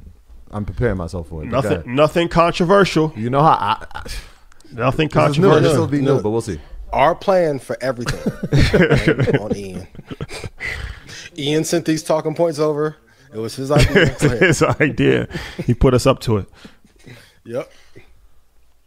You want? No, you start. You say you want to talk about something. I'm after we get, because we're gonna obviously the report came out that Adidas lost 1.3 billion after expected loss of 1.3 billion after cutting ties with cutting ties with Ye. Mm-hmm. Now there have been reports that they're trying to remake some Yeezy brand to try to not gonna work. Rework, kind of like bring a vampire from the dead back to life type vibe to help their company. Long story short, Adidas has lost $1.3 billion in revenue so far. Right. And that's just based on an estimate. Because of the cutting ties with Yeezy and Yeezy brand. So there's a lot to unpack here, right? Yeah. As we talked about Ye when his net worth dropped and he lost $1 billion, but nobody ever talks about what happened to the other guy. Yeah. That's the thing. Like, you know what I'm saying? It's like people always say, like, okay, this guy got beat up in a fight, but what happened to the other guy next week? And the ramifications when he came back. Yeah. When he came back next week, what happened to the guy that got punched in the face? Like, yeah, he got punched in the face. He got knocked out. Mm-hmm. What happens to the guy that knocked him out? Yeah, but even bigger, right? So like they cut ties with their biggest asset, right? Which was Ye. But what does that do to the trust of the other people that are on the brand, right? Do we now rock with the brand? Because if I liked Ye and I love, obviously everybody was wearing this thing. He's moving over 1 million units a year, probably more than that. Do I rock with Adidas athletes now? Do I rock with other people and entrepreneurs that are having Adidas as partnerships? It's going to affect their sales, right? So you got to look at it from not just what they did with him, but the ramifications of what it'll have on the overall business. Yeah. So what they try to do is like. So what was the controversial thing that you was going to say? So I'm gonna break down the Ye part first, right? So the first part was obviously they had the merchandising, which is key, right? They had the merchandise and it was branded with Yeezy on it, and so now you're stuck because you can't put that out, right? Or they're going to try to put it out, but people are going to realize that it's not associated with the person anymore. And so what's the chance of it selling? So rather than shipping it out, they're going to probably take a loss on that. So the ramifications of it, I was like, all right, well, let me look who else is on. Who's the next most prominent person on Adidas? Obviously, Messi is an Adidas athlete, and a lot of people, obviously, with the World Cup, but they took a loss on the overall. They sponsored the World Cup and took a loss on it. But then I started thinking like, yo, Beyonce's on there. Beyonce. Check these numbers out. All right, so Beyonce has the Ivy Park brand at Adidas, and she announced that in 2018. So in 2022, Ivy Park roughly did $40 million in sales, right? In 2021, they did $93 million in sales, right? So last year, we're talking almost a 56% cut. The company, Adidas, projected that line to do $250 million in 2022. That was the projection. Based on what happened in 2021, they projected it upsale of 250. It came in at 40. In 2023, this year, Adidas projects the line to do $63 million. They originally had compared their projection to be at $335 million. They thought Ivy Park would bring that in. Oh, wait. So is this the controversial thing? Well, so are you attacking the Beehive? I'm not attacking the Beehive. Are you saying Beyonce's underperforming? I'm saying you got to be extremely. Let's be. Let me just. We got to talk about the numbers. Cut the mics off. Just the numbers. Cut the lights out. Now here's the difference though. Here's the difference now, right? So is the line underperforming based on their projections? Yes. Here's what can happen in 2023, and I'm sure like your sister is aware, and my wife is aware, and I'm aware. Beyonce is going on tour. Absolutely, world tour. The world tour. It has over 50 dates. I'm sure there's going to be a marketing campaign around it. I'm sure Ivy Park would be at the forefront of a lot of the campaign. Will it help the sales of the brand? Please, for my sake, yes. Yo. For my sake, yes. Shout out to Beyonce, but man. Based on how it was projected, they're at a point now in 2023, whether they're going to see this thing out or they're going to say, you know what? We can't bring her back. What? Can't bring Beyonce back? Oh, I don't know if I'll go on record. If Adidas don't know about that Beehive, you think the Kanye debacle was crazy. Can you? I mean, is it a smart business decision to bring it back? Well, do you know how much they spent? Well, we would have to know how much they spent on it to see. Even though the projections are lower than what they thought, Far lower. It could still be profitable. We have to see how much they spent on marketing, how much they spent on manufacturing to see because if you're making money with Beyonce, no brainer. Even if you're losing money with Beyonce, it's still a Could be no-brainer no-brainer. because it's still good for the Beyonce, brand. I'd So go you got to be negotiate losing a since lot it's of money. So one of the issues is that they say that, yes, she will do the campaigns and there's commercials for it. But when you see her out in public, when you do see her out in public, is she wearing it? I don't know. That's a different fee. The mistake that they made was having that poison pill. So they have to pick whether they're going to pay him a royalty or keep it on the shelf. That was a smart move on Kanye's team to have that in. So it's like it's mutual self-destruction if the partnership does not go well. Adidas, once again, that profit margin is not that great. So I put it in Telegram for Stock Club, but you guys should go look with it what the operating margins are for Adidas anyway. If I was Beyonce, I would make a concerted effort to renegotiate my contract. This is nothing against Beyonce. This is all tough. business. Listen. Before I start getting these bees in my chat. Look, I've been to 15 Beyonce shows. I am a supporter of Beyonce and all things of the Knowles family. We went to her mom's gala. I will be at the Renaissance tour. This is a fact. I will be front and center. In fact, when you see the video, you understand how much of a supporter I am. I just want to make sure that the business is right, and I'm sure she will too. Adidas has some big shoes to fill, no pun intended, with that fiasco. And I don't know if they'll be able to, like, what ambassador could they get? Yeah, who's the next person? They're going to have to pay Luka probably $500 Luka is not leaving brand. He's not leaving Nike. That's out the question. They sent it in the group chat. We got 800 new people that's watching it now since you said that. No, I'm dead serious. It went from 6,000 to 6,800 people. The bees are here. No, they sent it in the group chat. Yeah, we praying for everything Beyonce. We love everything. Listen, guys. Matter of fact, guys. Zoom in on Shadi. I'm about to put listen, lemonade up here. Listen, guys. Listen. Beyonce is the greatest We got of all. 7.5, Shadi. The greatest. Not yo. I'm saying the greatest. Well, Mike might be the greatest, but Beyonce is right there. Billie Jean in his prime. Why we got 7.5 thousand people in here? Market Mondays World Tour. Toronto, Canada. London. Somebody put the flyer up. Let's go. Save me.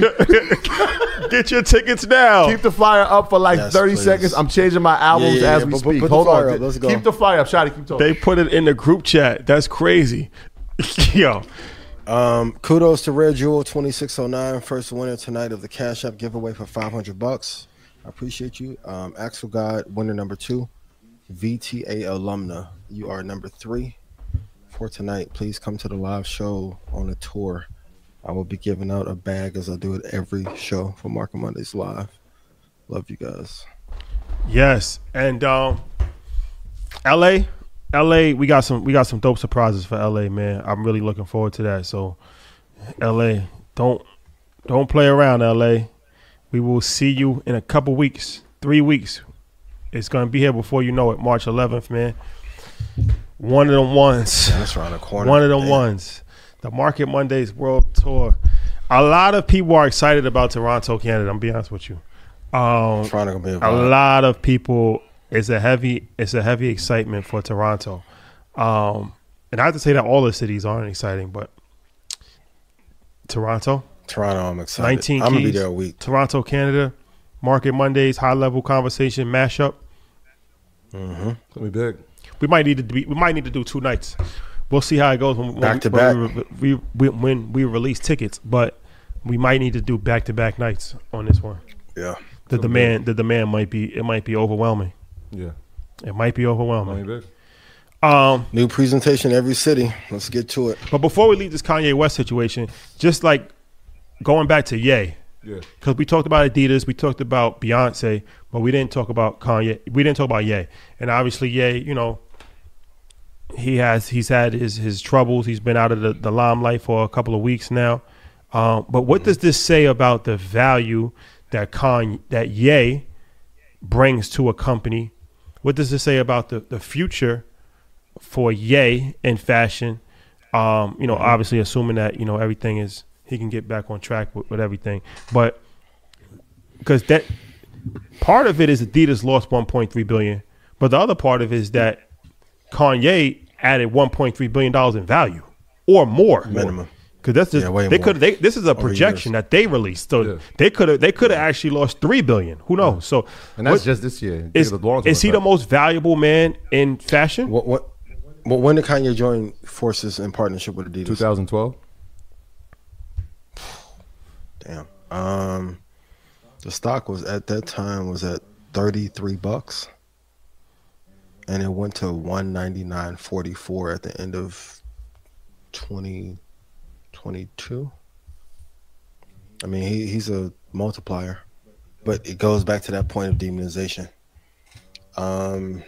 Probably Kanye's an instant bucket brand wise. Like, there's no question. I don't know what is next for the good brother. Kudos to him and the family, and saying I appreciate you. I don't know what is next for him, but if he can get back on track and get the people behind him. The truth is, though, he lost us. That's tough. Like, I thought he would have been done after the slavery is a choice thing, and we forgave him. This time he went too far. When you say he lost us, what do you mean? Black people. You think he lost black people? You think he currently lost black people? Everybody in chat, y'all rocking with Kanye now? Let's see. Let's poll the people. Because when I've said it, everybody's like, yo, you crazy. Let's see. So, I don't know. We'll see what he's. We'll see what the chat says. But shout out to Humble.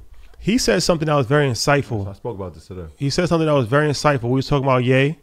We was with Calais Campbell. Yep. It was us, Calais Campbell, NFL legend, and Humble. Humble is he's Alonzo Ball's financial advisor, Charlemagne's financial advisor, Issa Rae, a bunch of people. He's been on EYL. And we were in the car going to the Super Bowl, and we was talking about it, and he said something that was extremely insightful. Because, we were talking about Ye, and obviously, I think he has mental health issues. That's a different conversation. But he was saying that he said, I can never throw Ye away because he's given me more than I've given him. I could ever give him. And me like that. If you really think about it from that perspective, just think about that. Like, like Kanye has given me personally. I don't know what we gave him because I don't know. He might have watched Earn Your Legion and actually got some value from it. Who knows? But just say for most people, right? He's giving you more than you've given him. Yeah. Have some grace. Just like us. We've given you more than you've given us. Have some grace. It was one of those moments. It was like, yo, that perspective, I didn't think about it. But yeah. Have some grace. Yeah. Like that was probably the realest thing I ever heard in my life. He's given me more than I've given him. Yeah. Most people don't look at scenarios like that, though, at scale, especially like when the narrative is told through the media.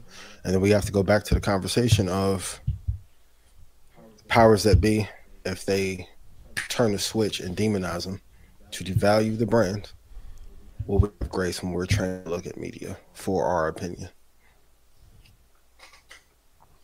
It's tough. Also, good lesson, too, you have to know who you can go to war with and who you can't.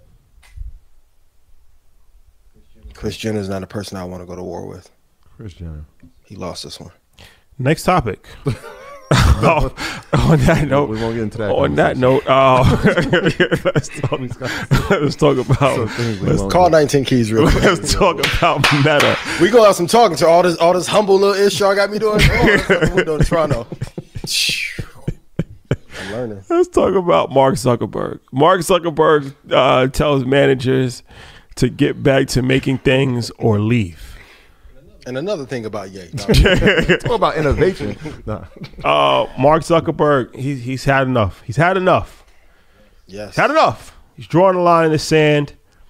He said either make Facebook great again or leave. Or get out. How do we feel about this? Make Facebook great again? Make Facebook great again. Honestly, I love it.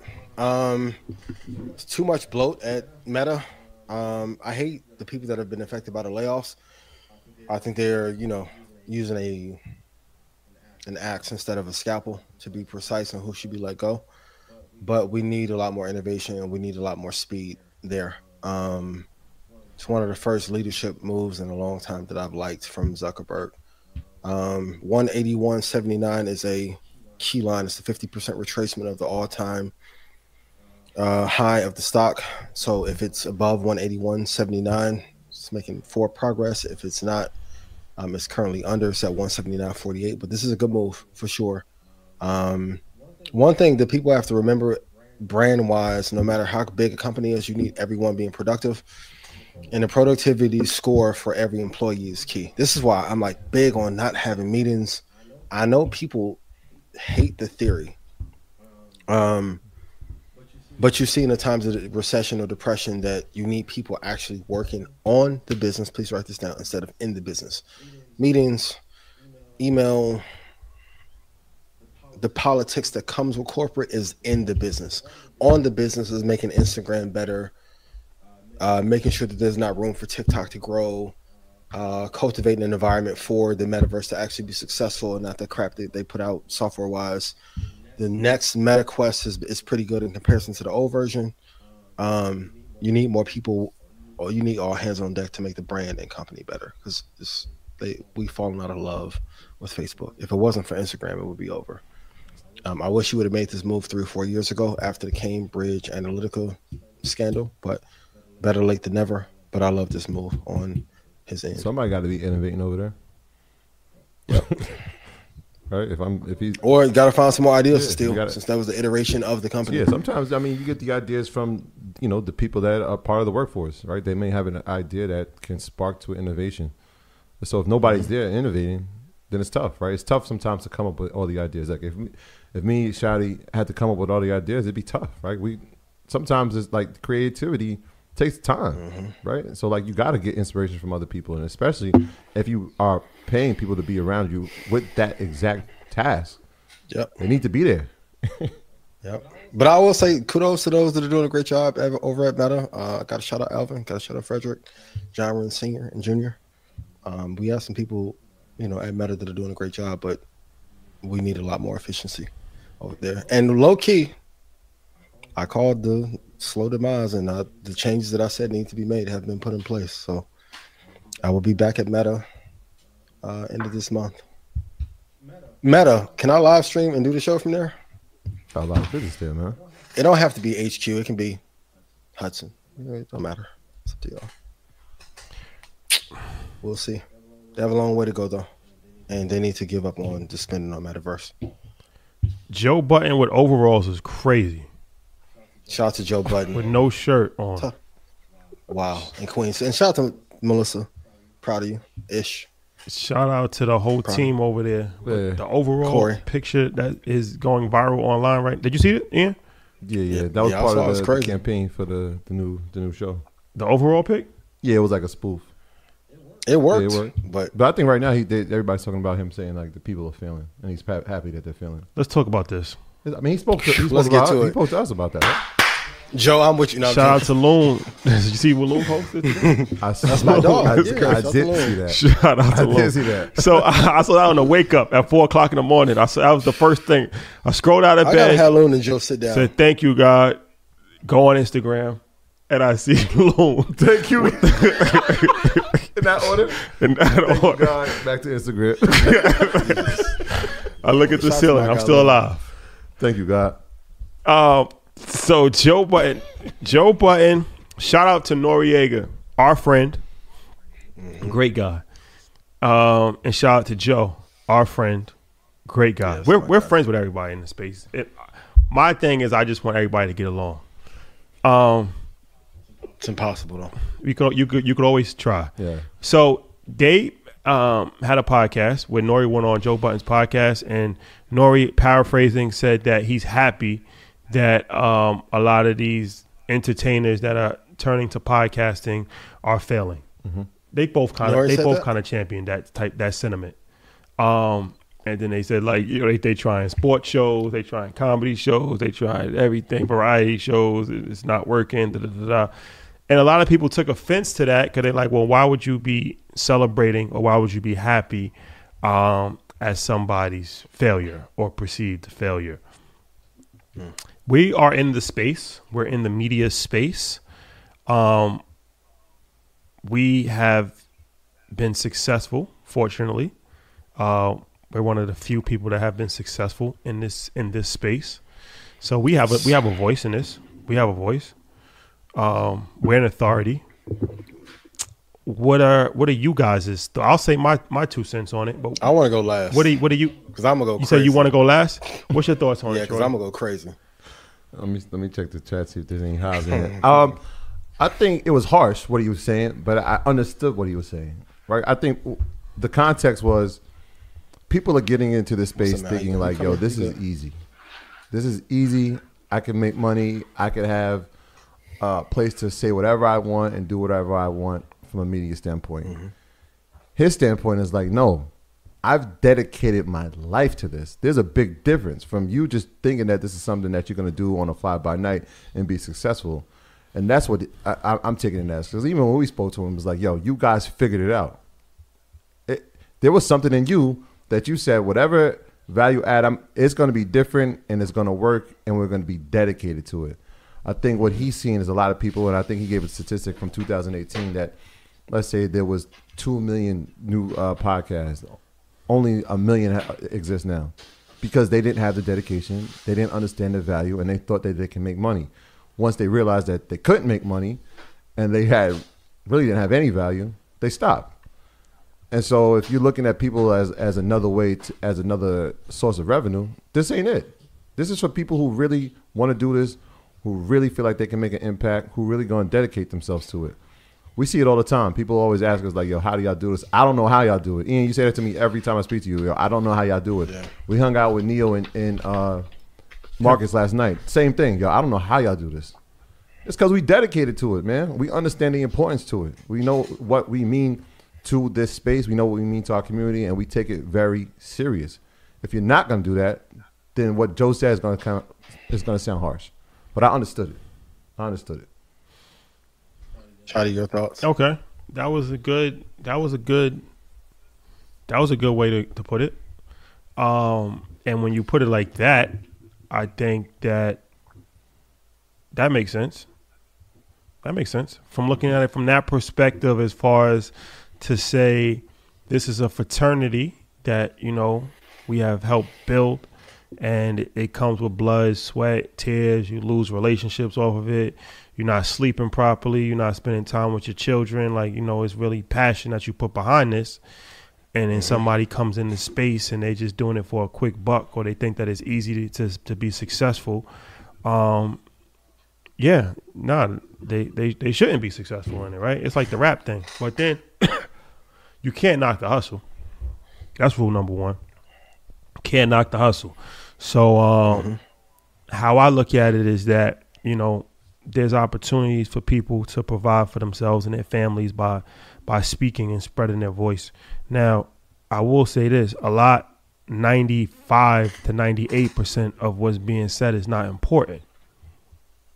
Now, that's important, because what you're talking about is not important, and you're highlighting stories that's not important, and you're reinforcing stereotypes. So you're actually in opposition of progress. You're an op. You're really an op. You're technically an op. You're in opposition of... By definition. By definition. By definition, you are an op. You're in opposition of progress. Yeah. So to me, that's more concerning than people coming in and failing and all. Like, what are you talking about? I'm all for anybody giving it a try. Give it a try. If it works out, God bless. If it doesn't work out, God bless. You know, for me, for us, we always going to give the information because that's the kind of platform that we have. And it's like we never, you know, we don't keep secrets. We give you the information here. It's like 50 Cent said, I got to run the lick first. But hey, after I run it, if you could keep your head together and you could, you know, stay focused enough, I'm going to give you the information. You can do what you want with it. Mm-hmm. If you can catch a lick off of it, all you got to do is just say thank you and maybe reference us as the people that helped you out. That didn't happen. a variety of times, but that's a different story. But for me, it's not so much of the people that's failing. It's if you're going to have a show, I hate the word podcast. If you're going to have a show, think about what you're saying and how what you're doing is going to be beneficial. And it doesn't have to be serious. It doesn't have to be about financial literacy. I listen to a lot of different shows. I love Math Hoffa's show. I love Drink Champs. I love I Am Athlete. But it's like they're taking time in between to put 19 Keys on, to put us on. 85 South Show, put Ian on, put MG Lamore. Like, you know what I'm saying? Like, just have some variety. It doesn't have to be every single week. But have some variety and think about how you can actually push the culture forward with your platform. If you're not pushing the culture forward, you're pushing it backwards. And some of these shows have huge platforms and they've never done anything productive. They've never highlighted anybody that has been progressive. So that to me is a little bit more concerning. That's where I would like to focus my energy. What's your thoughts on this, Ian? This is more music industry label politic BS at its finest because they have pushed. Like, I find it interesting that at scale, the music industry trained us to want to be artists, and then when they have a groundswell of artists, where there's more artists than fans, they push everyone to podcasting and find a way to monetize podcasting without paying us. One of my favorite quotes from Dick Gregory is, "It's not the crabs in a barrel that causes them to attack each other. It is the boiling water pouring on top of them that makes them do so." That's the music industry. The thing that I didn't like in that conversation was the disrespect towards Combat Jack. Now, Joe said if he would have caught it, he would have checked Nori on it. But without Combat Jack, there would be no ground infrastructure for a lot of black creatives to be in podcasting. So that part I didn't like. As far as like differentiation, the thing that I want to keep stressing tonight is the law of differentiation when creating anything. So before this show, I didn't see anybody black being comfortable being black talking about investing. Not one. Then there's a bunch after. Kudos to everybody there. You have to find a way to be different in the space. But outside of being different, business model means more than anything in any space. So the reason why a lot of people are not able to have success in podcasting or in music is because that is designed that way. It's not because people didn't put in enough time or enough effort or they're wasting their energy on it. The business model has to be designed from the very beginning to be profitable. And these topics such as who's hot, who's not, who's the top 50, top 100 rappers, whose show is better, that's all music label bullshit to get us to fight, to not focus on the real answers. I've had this talk many times with Corey, Joe, Ish, Ice. Shout out to you, shout out to Parks. I wish I could have seen you at the Grammys. We got to focus on what matters. And once again, Daniel got $2 billion at Spotify and ran Spotify into the ground and hasn't put out 5 hit shows. But if we would have ran $1.5 billion into the ground, we would be in jail. We have to focus on what matters. Now, I wish I can get Loon and Joe to sit down. Both of my guys. Loon, my dog. You're going to see a Red Panda collaboration coming soon. Joe is my guy. I want us to stop fighting. Because at the end of the day, Spotify, Apple Music, and a couple other players are going to do incredibly well off of us beefing. There you have it. There you have it, ladies and gentlemen. Can't we all just get along? Beware of the ops and let's get along. Can we all? What ops are there? I just told you. The ops. Those are the ops. Those are the people that's not moving. The people that's not moving the situation forward are opposition to progress. Those are the ops. Those ops could be black people. They could be white people. They could be Asian people. Whoever is not. We have more black ops than anything, if we're gonna be honest. I don't know who we got, but I'm just saying. It just is what it is. It's like if you're in opposition, you're an op. That's it. That's the op. That's the real op. That's it. You just gotta call it out how you see it. Is the real op everybody not working together? Is that an op? That's in opposition as well, because it's like the only way to really move this boat forward is anybody on that unity. On that wavelength. Yeah. If I'm Vince McMahon and I get Joe and Loon to fight, and we got to give tax credit. I was just going to say that, Stone Ian, was out. before we go any further, when we talk about the podcast space, yes, rest in peace to Combat Jack, but absolutely, Tax Stone is Tax got important the to the streets space. lit, I mean, boy. like, maybe him and If he Joe were was the first out- people I ever even listened to on a podcast. Noriega. No, I'm saying original. No. We can't. Nori was early. No, Drink Champs was early. not before Tax Stone. Not before Nori created We're a not gonna do buzz that was big. He's important too. Very big. But those guys get credit. Now look, Those guys get credit. A lot of people leave out Combat Jack, and a lot of people leave out Tax Stone, about tax. and they shouldn't. And goes back. Okay, and who is signing all these artists or podcasters? That's why I won't label nobody. You can't label me as a podcaster. I'm sorry. Shout out to my CA family. Won't let you do it. But everyone is signing to mostly non-black entities. It's the same music label shit that we saw in the 80s and 90s. No, we're not gonna have this wave happen again. Nope. When we end up, because eventually there's going to be a podcast war and somebody's gonna get killed over talking over some shit y'all don't own. No, Can't happen. no. We can't. No, we Cannot can't have that happen. We cannot. But if you're in LA and want to record, you more than welcome to come to WTF Studios in West Hollywood, which I co-own. That shit look good in there, don't It it? did. Anything we get demonetized from me cursing, I'll pay for it. It looked good. We want to talk podcasting. Well, let's talk about everybody who copied. That It's good. There's a couple of networks I need to call out, but I'm gonna be humble. Define How you say humble in network. Spanish? Please put it in chat. Define network.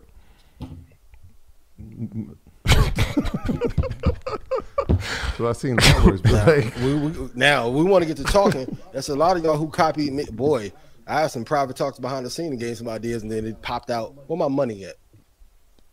well, shout out to EYL Network. ¿Qué quieres? Hold on, shout out to EYL Network. Shout out to Market Monday. Shout out to Ronnie Brown. Ronnie Brown show Girl came out CEO. today. Girl CEO, New episodes dropped. 19 keys, one of Yes. the ones. Yes, MG the Ash Mortgage Cash, Guy, MG the Mortgage Kiana Guy. Watson, Dave McCullough's back from a nice break with some great content. So shout out to EYL Network. But then also I want to say something too, because a lot of people, somebody even text me and they're like, "Yo, call them out. Like, don't be afraid to call somebody's name out." I'm gonna call him out in LA. No. But let me just finish this point because it's important. You don't got to call people out all the time, because it's like this.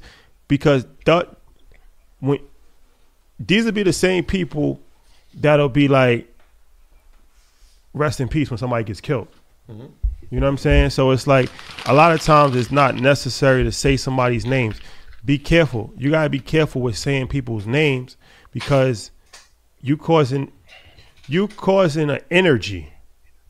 We've seen this happen with Tupac. We've seen this happen with Big. We've seen this happen with a variety of different people, right? Where you might be causing an energy that you yourself might not even be affected by, but it has ripple effects. Yeah. So just be careful, because it's like, I know it's entertaining and people like that, but at some point in time, the entertainment turns to a tragedy. Spills over. So just be careful with saying people's names.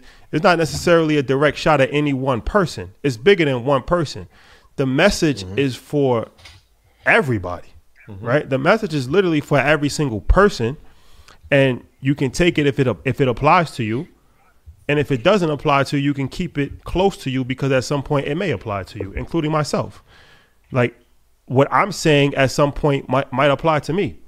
And I might need to be checked on and like, yo, bro, like, remember you said this about this person? Like, you doing the same thing. Like, you said that these people was doing. Oh, you're right. My bad. Let me correct my behavior.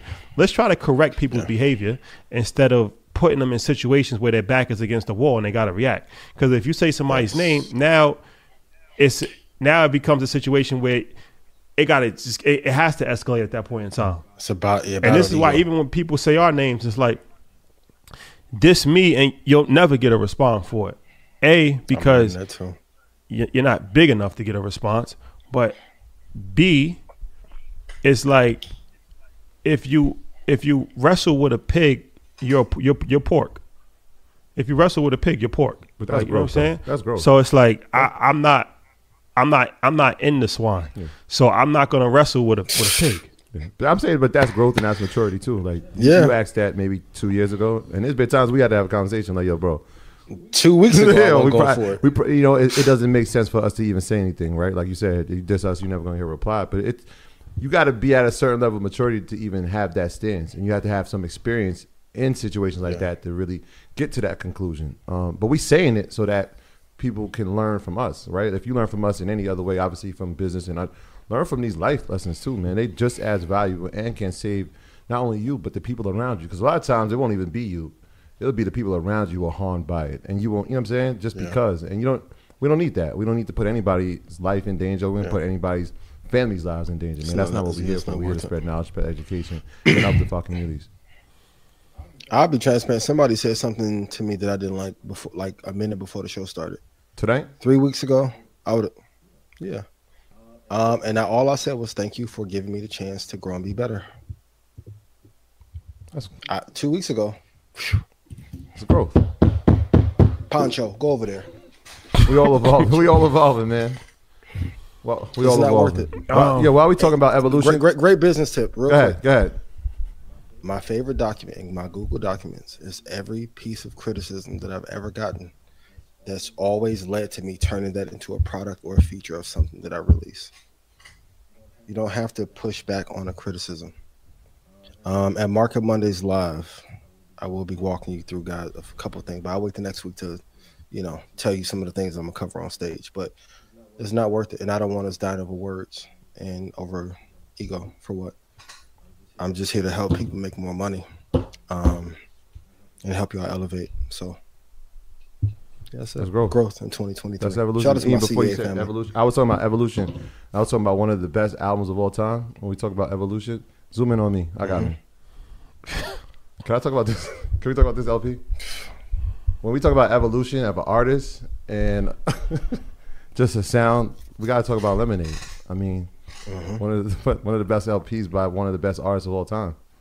I mean, is it even an argument? Shout out to her and shout out to Renaissance, the Renaissance Tour. You might catch EYL there. Who knows? You never know. You never know.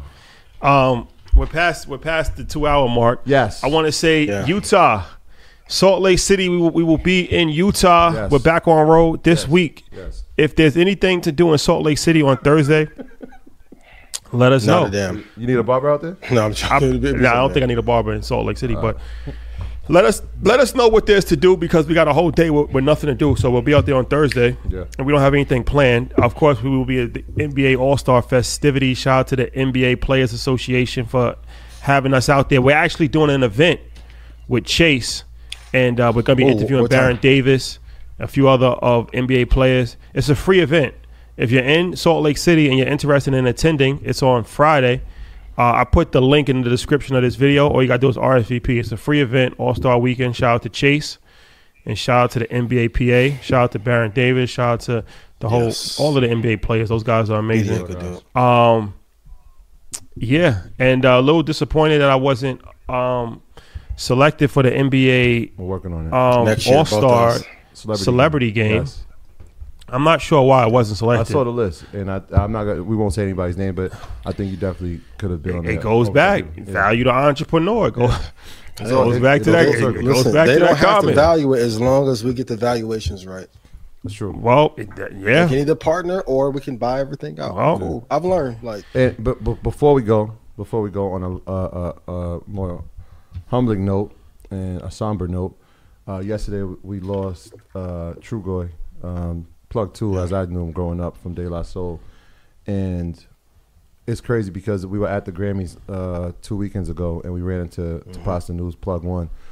And I told him how much they meant to me as a kid. 3 Feet High and Rising, De La Soul is dead. And then later on, like 96, Stakes is High. And I told him the story of how, like, when I was a kid, anytime there was a 3-person group, I had 2 brothers. So we became the 3-person group. And so Run DMC, like, my brother was DMC because he had glasses, and my other brother, Greg, Howie was DMC because he had glasses. Greg was Run. And I became Jam Master Jay because I was younger. But when it came to De La Soul, again, Pasta News, Plug 1 had glasses, so that was Howie. And then I was Trugoy because my name started with T. And I told him that story, he was just like, wow, that's incredible, man. Like, I know who y'all are. This is incredible that we impacted y'all. So to hear his passing a week later, man, it's tough. So condolences to him, condolences to the whole De La family. I know that they were just about, and we had covered them earlier in Earn Your Leisure on one of our early episodes about their fight for the owning of their music. March 3rd, my birthday this year, they were actually going to have their first time being streamed on music platforms with their ownership. Crazy. And so he didn't even get a chance to see that. So rest in peace to him and condolences to him, his family. And again, shout out to all the De La family and fans out there. Rest in peace. Yes. Legendary. De La Soul, legendary. Real quick, I want to congratulate my guy Darrell Revis for making it to the Hall of Fame. And I got a book recommendation for you guys. The Model, 37 Years Investing in Asian Equities by Richard H. Lawrence Jr., which would be the book of the month for Market Mondays. Yeah. But shout out to Revis for making it to the Hall of Fame. First ballot. Shout out to Darrell. We actually ran into him. And got a chance to congratulate him in person. Shout out to Darrell Revis. And shout out to everybody that was inducted into the NFL Hall of Fame. Yes. And the guy that somebody had put, there's a Jordan event on Thursday. Please hit ASO. Hit Abdullah. Hit our COO. Yes. In the link in our Instagram. Don't blow his page up with a bunch of stuff. This is just that Jordan event sounds interesting though. So I'm interested in that. So I got I'll be prepared. Send him the information, and yes, that is something that I'm interested in attending. We got to be there.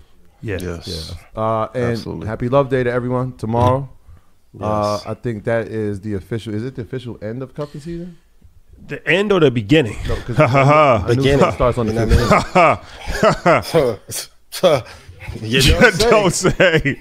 You don't say. You didn't Happy Love Day. You know what I'm saying? To my wife, baby. My daughter. I got some surprises for y'all tomorrow. Danielle, I love you. Jordan, you know Daddy love you. I got some surprises too tomorrow. Oh my God. Got me feeling like Jim Jones. Yo, if you get no response tomorrow. Got me feeling like Jim Jones. Ballin'. Fade away. Yo, man, love is love. Congratulations to LeBron James. Oh, yeah. Oh. Congratulations to LeBron James. You see what's up there. I got the sneakers up there. The great one. The best to ever do it. All-time NBA scorer. This guy's amazing. 20 years in the league, has outlived expectations, which is almost impossible. To be on the cover of ESPN, to be on the cover of Sports Illustrated at 16, to be called the chosen one at 16 years old. Yeah. So much pressure put on him, and he outlived that. That's almost impossible to do. A class act. Never been done. His team is immaculate. He's empowered black men, from Rich Paul to Maverick Carter to the whole team. Family man, his wife Savannah, his children. This guy has just done it. He's done it the right way for such a long period of time. A great player, but more importantly, a great person, a great role model for young people to emulate, for grown people to emulate. Opened up a school. We can go on and on.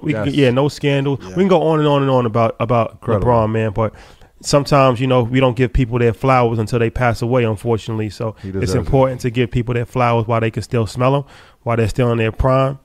And LeBron, like I said, everybody know how I feel about LeBron. He's my favorite of all time. I think he's the best basketball player ever.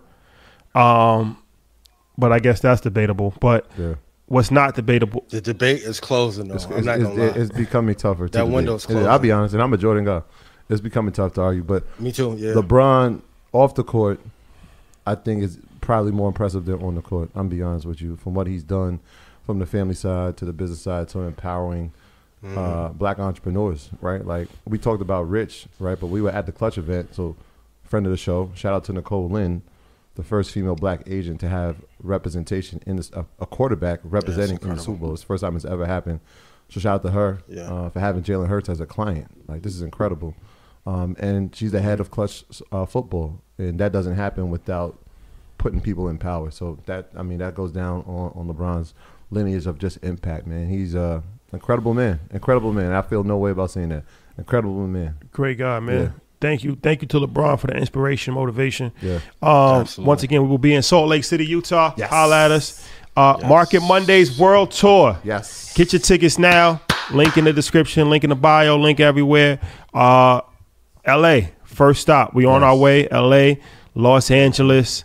If you're in Southern California, if you're in San Diego, if you're in the IE, if you're in Los Angeles, if you're in Compton, if you're in Long Beach. If you're in New York, you need to come to the LA show. If you're in Arizona, anywhere in that West Coast region, everybody has been asking for a long time. Why y'all never do nothing in LA? Why you don't show love to the West Coast? We coming. Novo Theater, March 11th. Shout out to Cali. Mm-hmm. We on our way.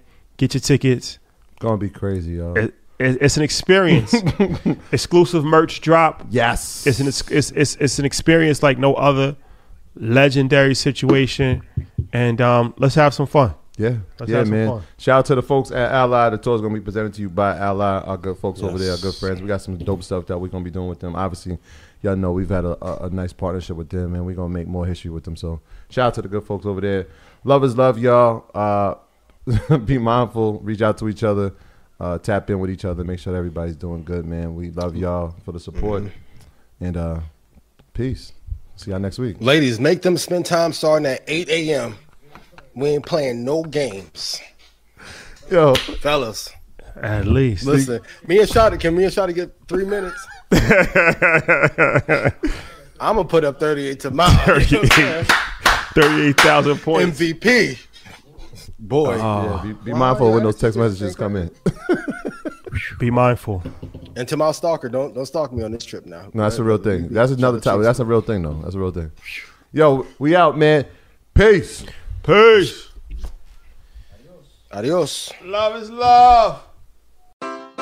Take your business further with the smart and flexible American Express Business Gold Card.